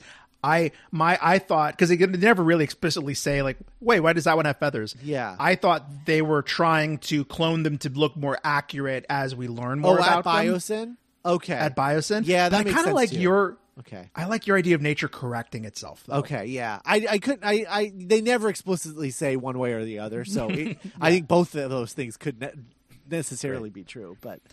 and Henry tells Maisie at some point, because Blue has salamander DNA. Salamanders can asexually reproduce, and that's where Beta came from. Right. There's and that's another thing. So the thing that kills me is how can you look at this movie and be like, oh, this is incompetently made? Because Owen is going to find his daughter who is a clone, and also trying to find his buddy Blue's daughter who is a clone of Blue. Right. Born the same way. Blue had Beta, who is a clone of herself, asexually, exactly the same way that Maisie's mother did. Maisie is a clone of her. They're both kidnapped, and that's what they have in common. Both their lives matter. They're real, even though they're clones. That's good. That's solid screenwriting. That's solid screenwriting. And I hate all the Lockwood shit, but that's solid screenwriting. Sure. Yeah. So Claire gets visited by the oh my god. Okay. I'm on the please. All right. I just realized what would fix the Lockwood stuff for me. Okay, cool. The thing that would fix all the Lockwood stuff is just stop pretending that they had anything to do with Jurassic Park. It's the legacy stuff. It's the retconning. Stop the legacy stuff. If he was just a rich guy who wanted the dinosaur cloning stuff because of his daughter was dying and he wanted to clone the daughter, that would have been, then it's okay. Right. That makes sense to me. At some point he stole that technology in the same fashion that that Dotson tried to steal the embryos from Jurassic Park. He hired his own Nedry, but was successul and got that technology and then cloned his daughter. And then we're in exactly the same place we were in Fallen Kingdom. Only he wasn't BFFs with Hammonds. We don't get footage of 1986 Penelope in Jurassic Park with a baby dinosaur. I just don't like how nonchalant it is in terms of it's not enough for me to be like, oh, I already had this stuff because I worked it out with Hammonds, and now I'm going to use it to clone my daughter. When the wanting to clone your daughter is the reason why you would want that stuff, and you're rich enough that you could just go and get it, Right. I don't know. Yeah. I don't know. Anyway, No, that's my issue with the legacy stuff and the retconning stuff. That's my problem with it. Yeah, we talked about in Fallen Kingdom, but Hammond wasn't a scientist. No. He was not He had a flea circus. He was a silly man with a silly dream. He was Walt Disney. Yes, yeah. So Claire gets attacked by the Dilophosaur. What did you think of the moment where it opens up its little neck things and it snarls at Claire, and then Owen grabs it from off camera and snaps its neck with his bare hands? So the reason that I love that moment is just because of how much I know it pissed everyone who hates these movies off. Everyone who hates these Jurassic World movies and hates Owen Grady, I'm sure that is the thing that they fucking hated more than anything else in this movie, and that just makes me happy. I'm just yeah, you know what? Fuck you guys. This is the third movie. They're not making it for you anymore. Right. They might just be making it for the two of us. Yeah. Well, and my thing is look. If you've ever been horses, if you've never been around a horse, horses are fucking scary animals. They're huge. Yeah. They're powerful. They could kick your fucking face in, right? I mean, they are dangerous animals. But if you've ever been around somebody who's been around horses their whole life, they treat horses like they're dogs. Right, they just they slap it on the butt, and they're not scared of it because if you show fear, that freaks them out and whatever. And you see, and when they're bucking and are going crazy, what's the stance that the trainer takes? The hand out, whoa, big, whoa, make yourself big. Whoa, yeah. I'm in charge. You don't wilt. Yeah, making eye contact. Whoa, hand out. Whoa, chill. Right. Yeah. So the idea of a guy who does that for a living with raptors, this thing. He would just grab it from behind and fucking crack its neck and throw it away. It's 100% believable. I don't care how much you think that this dinosaur is supposed to be scary. If he has been around these things for 7 to 10 years at this point. Right. He knows, like, oh, that's really... Yeah, he's not going to respect them the way that you think they should be respected. He's just not, you know? It's like when you see a guy reach his arm into a tank and just, like, grab, like, an eel or a... Yeah. You know, he just knows how to handle it. And just for the sake of getting semantics right, I don't think he snaps the thing's neck. No, I think he holds it and Kayla, like, stuns it. Yeah, and then they throw it into the woods and then it scampers away. It's to kill Dodson. Yeah, to go kill Dodson. Yeah. I just, because, you know, it's not CG at all. The Dilophosaur is very much like the model, and so just physically seeing like a Muppet, Yes. it's just like, "Ugh." This is really funny. It was really good. No, I actually love that, and I think it's 100% believable. Again, in this film's, like, their goal is to treat the dinosaurs like animals, like any other animal on the planet. That is what they're trying to do. And so there are guys who are like this with animals that you would be like, that's the scariest shit I've ever seen. And they're just like, fuck this stupid thing. Like, that's just their energy. That's just how they are. Right. Because they're like, these things? No. Yeah, if I'm any other way, like, I'm going to get hurt or whatever. So I'm just like very confident with like how I handled them. There's that moment way earlier where we see Blue and Beta for the first time, and Maisie's like, will it hurt us? And will she hurt us? And Owen's like, absolutely she will hurt us, but not if we do what I'm doing and stand your ground and make eye contact. And it's like, yeah, like, Blue is not Baby Yoda. Blue is not BB-8. Right.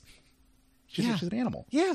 No, absolutely. I love how it handles the dinosaurs, honestly. This sounds dumb. I thought this and I was like, I don't know if this even counts, but like, Jeff Goldblum kind of stole the show for me during Act 3 of this movie. Interesting. He was just kind of, you know, like the part where he gets fired and he's like, now I know, like, it was kind of like the Doctor. Yeah. Where he's like, no, I led my name to this joint, you know, to give you guys some cachet, but now I'm out of here. I'm blowing this place. And you guys should all be doing better. You should all be reaching more for yourselves. You should rebel against this guy. Anyway, I'm out of here. Yeah. I do wish, I think that was, I don't know if they just didn't have any of the footage, but like, this is the part where I wish that there was a Jake Johnson type character. Oh, yeah. In that room. Because then, like, you could cut to them in that scene. Because my issue with that scene and the way that it's directed and edited is that you never cut to anyone when he's saying that. He just says all this stuff, and then the next person you see is Dodson just being like, get him out of here. And you're like, oh, okay, so I guess that didn't affect anybody, so, like, why was it there? You know? Like in Winter Soldier, you kind of see, like, the one little nerdy guy that's like, yeah, Cap's right. Or like Jerry Maguire. Oh, yeah, for sure. Yeah. You know, like you have Renee Zellweger, who's just like, yeah, he's right. And, you know, she might be the only one, but then you could have, like, later, like, instead of it being his assistant that comes in and is like, this is how you fix this or whatever, it could have been that person. They, like, stayed behind. It was like, no, I'm going to help you guys. Fuck this place. Yeah. The scene with Dodson and the assistant was weird. Yeah. After, like, hey, just so you know, I was the spy. Because he never says anything. Yeah. He has no dialogue in that scene. He just lets Dodson figure it all out and then just smiles and walks away. And I'm like, why did you even come in the room? Yeah. That's weird. I liked the part where, so Sattler, oh my God, the cave dinosaurs were actually kind of scary. Yeah. Because, so that Dodson scene. Yeah. The Dodson and the assistant scene. I wish... See, this is why I wish that there was a Jake Johnson character, right? Because you make the assistant the only way that they're going to get out of here, right? Mm-hmm. And then in that scene, when Dodson finds out that he's the spy, he kills him. Right. Kills the assistant. And then you're like, shit, how the hell are they going to get out here? They don't have their man on the inside anymore. And then your Jake Johnson character... Because Ian Malcolm made that speech, the Jake Johnson character comes in and is like, I'll help you get out. And then when Dodson dies, you're like, well, he fucking deserves this. He's literally a murderer. Mm-hmm. Also, I like that, yeah. Also, in general, this movie, it's crazy that there's like 9 characters and they all made it out. Maybe the lowest body count of a Jurassic Park movie. Yeah. Especially compared to Fallen Kingdom, which was pretty brutal. yeah. So I think that's that would be my plus up. Which again, it's like this movie doesn't need any more characters, but at the same time, like Oh, you know, sometimes you need them. I don't know. Yeah. I was there's a part where they're all running in a group at some point. I was like, that's a Geek by Night. Yeah. Oh, have you heard the story about Trevorrow and Spielberg? I don't with know. all the characters. He was like, man, Steven, like at some point I have to block like 8 people and they have to be doing something unique like in every shot. Like I don't know if I can do this. And Spielberg was like, I blocked 15 people on West Side Story. And Colin Trevorrow was like, fuck you, god damn it. Okay. Oh, that's good. That's really good. I like the part where like they're trying to Grant and Ellie and Maisie are trying to get out of the tunnel, but like Ian's there and he's like, I didn't know there'd be a code, and he's like guessing like Miles Davis's birthday. That's good. That's good. Yeah. And I also like that the assistant is the one who actually lets them out. Like Right, Goldblum thinks he did it, that he guessed it, but it's like no, he just saw it It was that on guy. the security cameras and helped you out. And then I think at that point we finally get everyone reunited. Like everyone is met for the first time. And then we get the Gigantosaurus. Definitely the least interest. I don't even consider him a villain dinosaur in the way that the Indominus twins were. No. So my feeling on this, when he said like I wanted a dinosaur that was like the Joker, I think he meant for the other dinosaurs. Oh, okay, yeah. Not for the humans, because I think he wanted to get back to the point where, again, they're animals. They don't have it out for us, you know. But he sets up this sort of like apex predator thing, right? Yeah, they're going to be 2 alphas, Right. Or they're going to be 1 alpha. And his that thing's vibe is just like again, he just like wants the world burn. Like in terms of just like he just doesn't care. Like he doesn't. He's an asshole. Yeah, he's an asshole. And so like I don't know. Like he has no respect, you know. And in terms of that, I think it does work from that aspect. If you treat the species of dinosaurs as characters, right? Yes, and not like props. And not like props, then I do think that he is sort of like the Joker of this movie, but just Yeah. for the dinosaurs, not for the humans. Right. He's not like the Indominus creatures where he's like plotting and scheming and like Right. they don't put as many humanistic traits on the Gigantosaurus. Yeah, and also he's the the best uses of the Joker. He is not the main villain. He's more of like a force. sprinkling Yeah. on the vibe of the overall movie. We're like, oh, now we got to deal with this guy. Yeah, fuck. Like I thought we were out. Now we got this guy to deal with. Yeah, that's good. That's good. I really love Malcolm's hero moment. Yeah, He's like he lights a spear on fire, he's waving it, and then he just shoves it in the dinosaur's mouth. I thought he was gonna get got there. I was like, Me too. I was like, holy shit, are they gonna Han Solo Jeff Goldblum? Yeah, Ian because like Malcolm? the look on his face was like he was ready. Yeah, He was like, I am ready to die if it means saving them. Like I'm just gonna like let's do this. And then so when he just spears it into the mouth, and it starts I was breathing fire. That was Yeah. cool. That was cool. That was good. Yeah. So they all climb up. We get some fun. I like the part where Kayla calls out Ian on unbuttoning his shirt. Yeah. No, don't do that. Oh. Again, another reason why I was like, that should have been his daughter. If that was his daughter doing that, that would be so much funnier. Dad, what are you doing? Yeah. Sorry. Dad, oh, sorry. Dad, put that away. Dad. What are you looking for a 6th kid? Put that away. Future Mrs. Malcolm. Oh, and then I mean, again, it's kind of like what you said about why you liked Owen grabbing the Dilophosaur. When Ian's like Jurassic World, not a fan. Oh yeah, that was good. It's gonna make so many people roll their eyes because it's like, no, you're not allowed to call it out. That's our job. We can only call you dumb. You can't.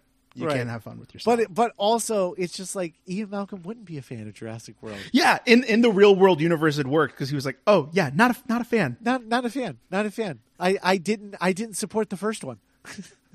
Oh my god. Okay, my favorite part of this movie, maybe way back at the very beginning when we're getting that YouTube video info dump. Yeah. the journalists, we see a graph of a majority of people, what a majority of Americans think we should do with the dinosaurs. Like they do a poll. Yeah. At the bottom, at 12% of people thought the solution was just rebuild Jurassic Park. I didn't see that. Yeah. Just do it again. One more time. More time. Oh, that's incredible. So they find a way out the canopy. They scare off the Gigantosaurus. They're trying to escape. We already talked about Dotson's death. And then we get one last T-Rex fight. Mm-hmm. And I think, so we get the part where she recreates the Jurassic logo, which I appreciated. Mm-hmm. Where she's like in the circle. That's like yeah, it was very silly, but I was like, yeah, all right, movie. Silly. I'm on. It's fine. I'm on board.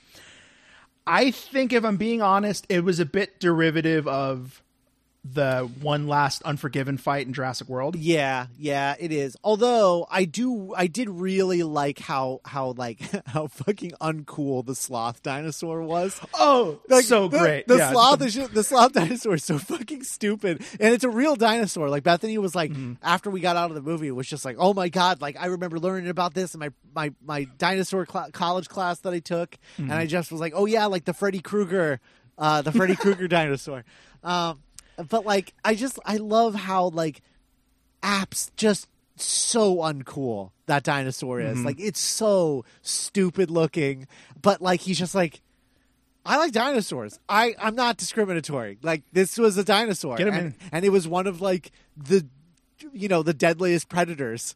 Yeah. But it looked like this, and it was fucking stupid looking. And look, I'm a fan of any time dinosaurs work together to defeat a common enemy. Yeah.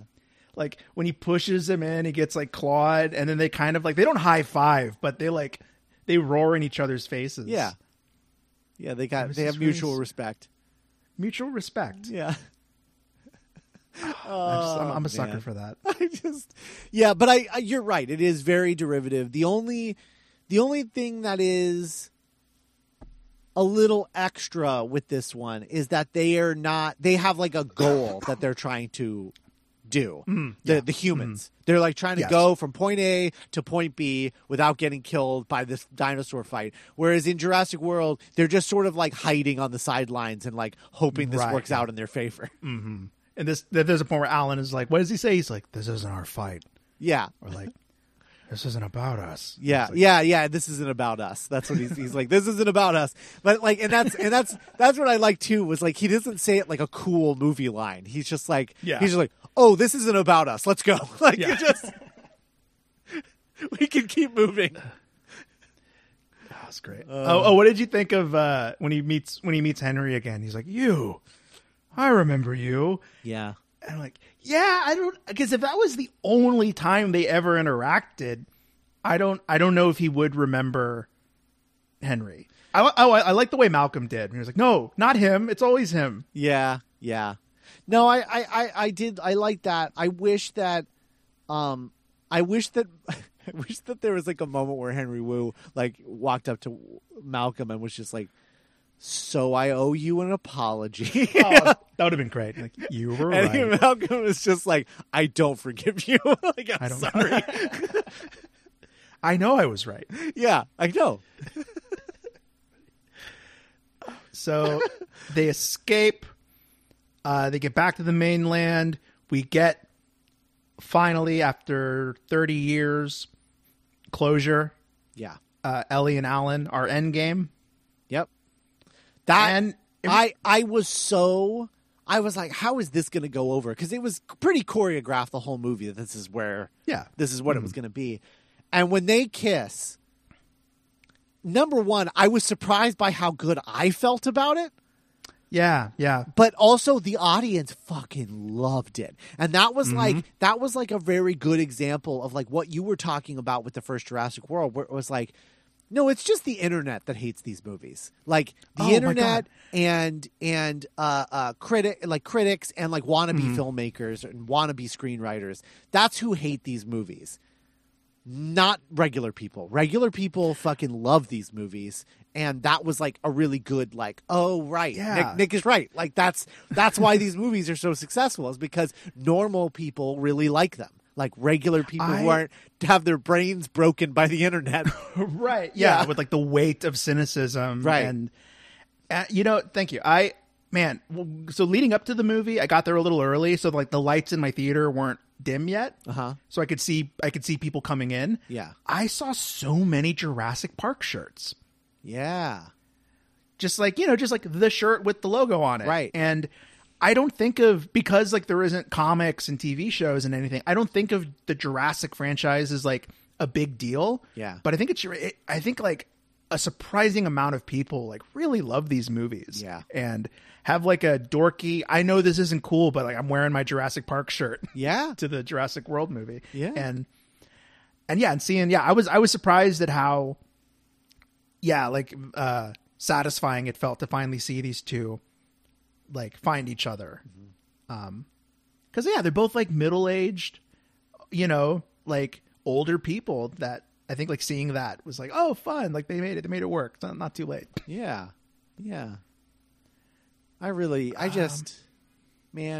don't know. It's good. Yeah. It's good.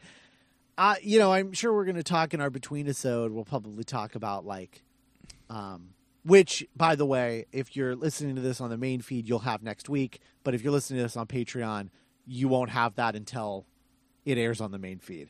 So just plan accordingly. But in any event, I'm sure we're going to talk about like what we think of like the future of this franchise could be after Right. this. Cause like, this isn't the end. Like it's the end of the Trevorrow series. It's probably the end of the original characters. We're probably never going to see them again.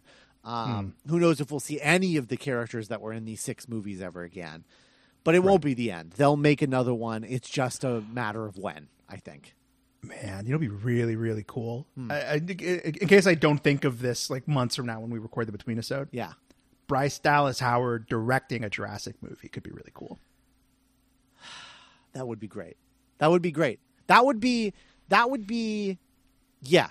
No, that would rule. Cause my whole thing with her as director is like, I really want her to direct like a self-contained, like smaller movie before she goes into blockbusters, because everyone is like pitching her to like direct blockbusters and stuff already. And I'm just like, no. She needs to direct a movie first, before she can direct like a really, really big movie. Even if it's like a safety not guaranteed level movie, she needs to direct something that isn't TV. But like, if that first blockbuster was a Jurassic movie, I feel like I would be okay with that. Just because she's been so ingrained in that franchise for so long. Right. Yeah. It's kind of like when you hear about like a sitcom star directing an episode of their show. Yeah, totally. She's done every kind of stunt that you can do on these movies. Right. And she knows how to like, I can tell someone how to act that there's a big dinosaur coming after you. I've been doing that for a while. Oh man. Anyway, that's cool. That's So a cool idea. I'm trying to remember how it ends. It just ends with another news thing, right? Where they're like, like Henry Wu released the locust into the thing, and he's like in the field, and he's like free. it's really, it's kind of adorable. Was not expecting him to get like a peaceful, cathartic ending. I was not. I was also. This is something I forgot to mention earlier, but in the scene that he shared with Dotson.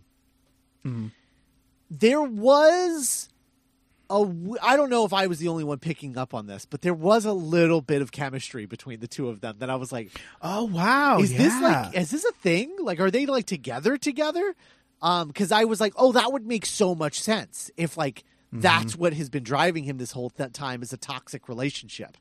Wow. I wish they had gone there, because I think that would have been really like, I think it would have made his whole arc starting in Jurassic World really interesting. If like, oh, he was always working for Dotson, they were in a relationship, and if this was always like a, me doing stuff for him.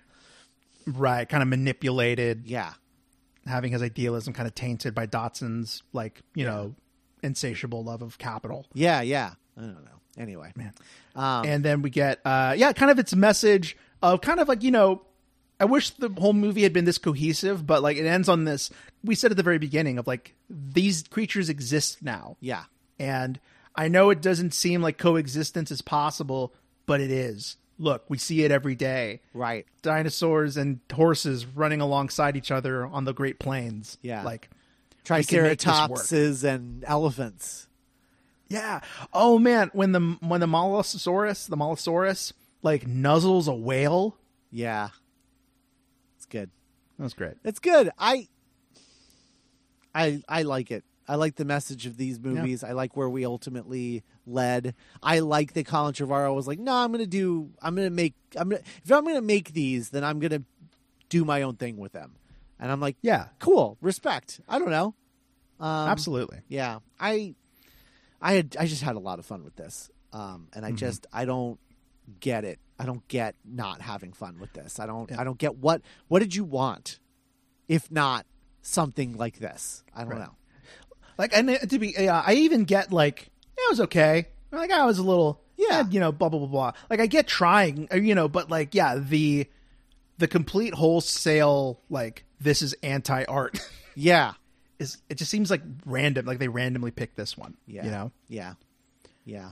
It's, there is a high school element to film criticism now where they pick the scrawniest kid at the school and they're just like, you're the one that we're going to fucking bully because we got to bully someone. I don't know why we need to, but we have to bully somebody. So it's going to be you that I'm shoving in a locker every chance I get. And it was Zack Snyder.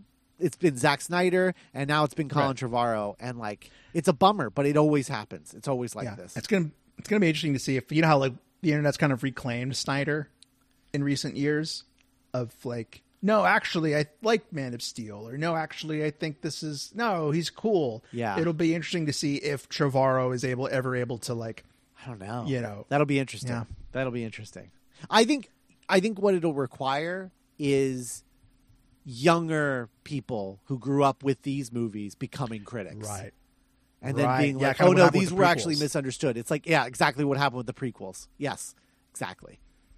Yeah. And Rise of Skywalker eventually. And eventually, I'm calling it now. Eventually Rise of Skywalker. Here's the thing about Rise of Skywalker, everyone. Eventually, it'll just be Return of the Jedi, which was a movie that everyone hated when it first came out.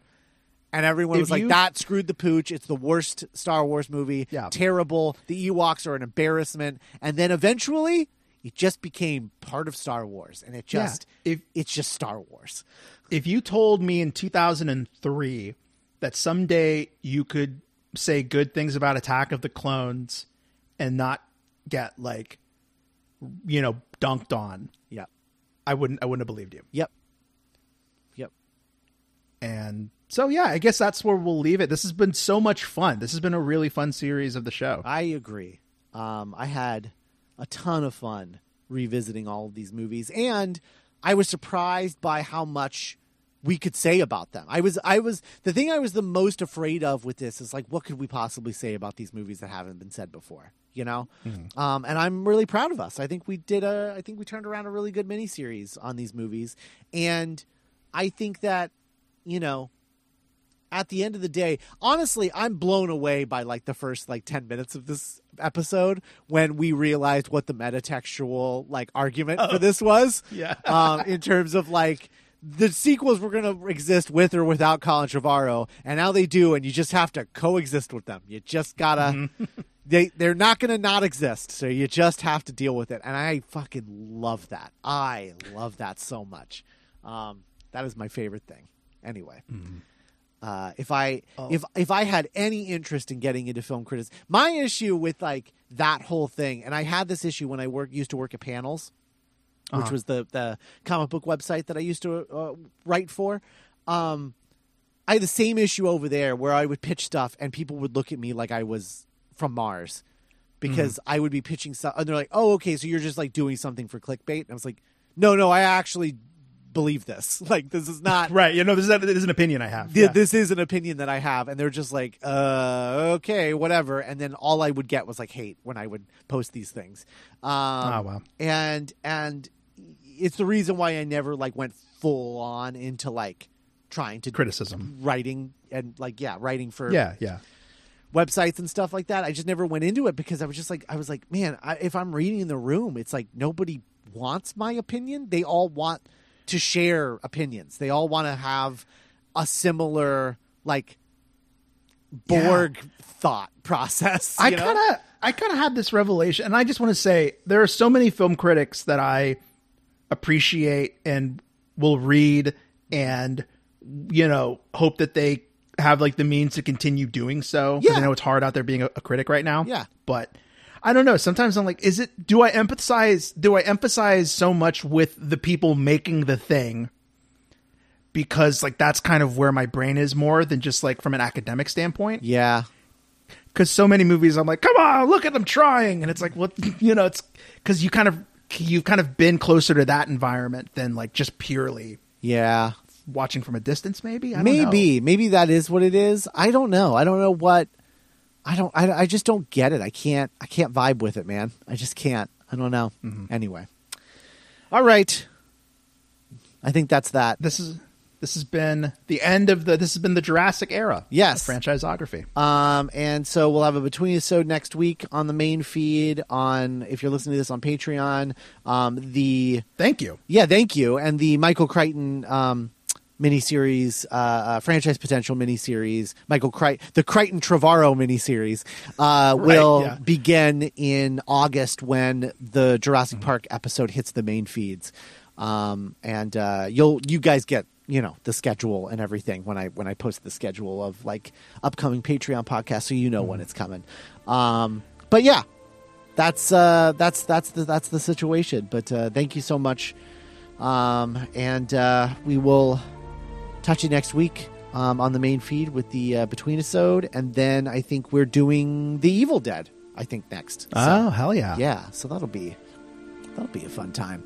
All right. Thanks for listening, everybody. Bye-bye. Bye.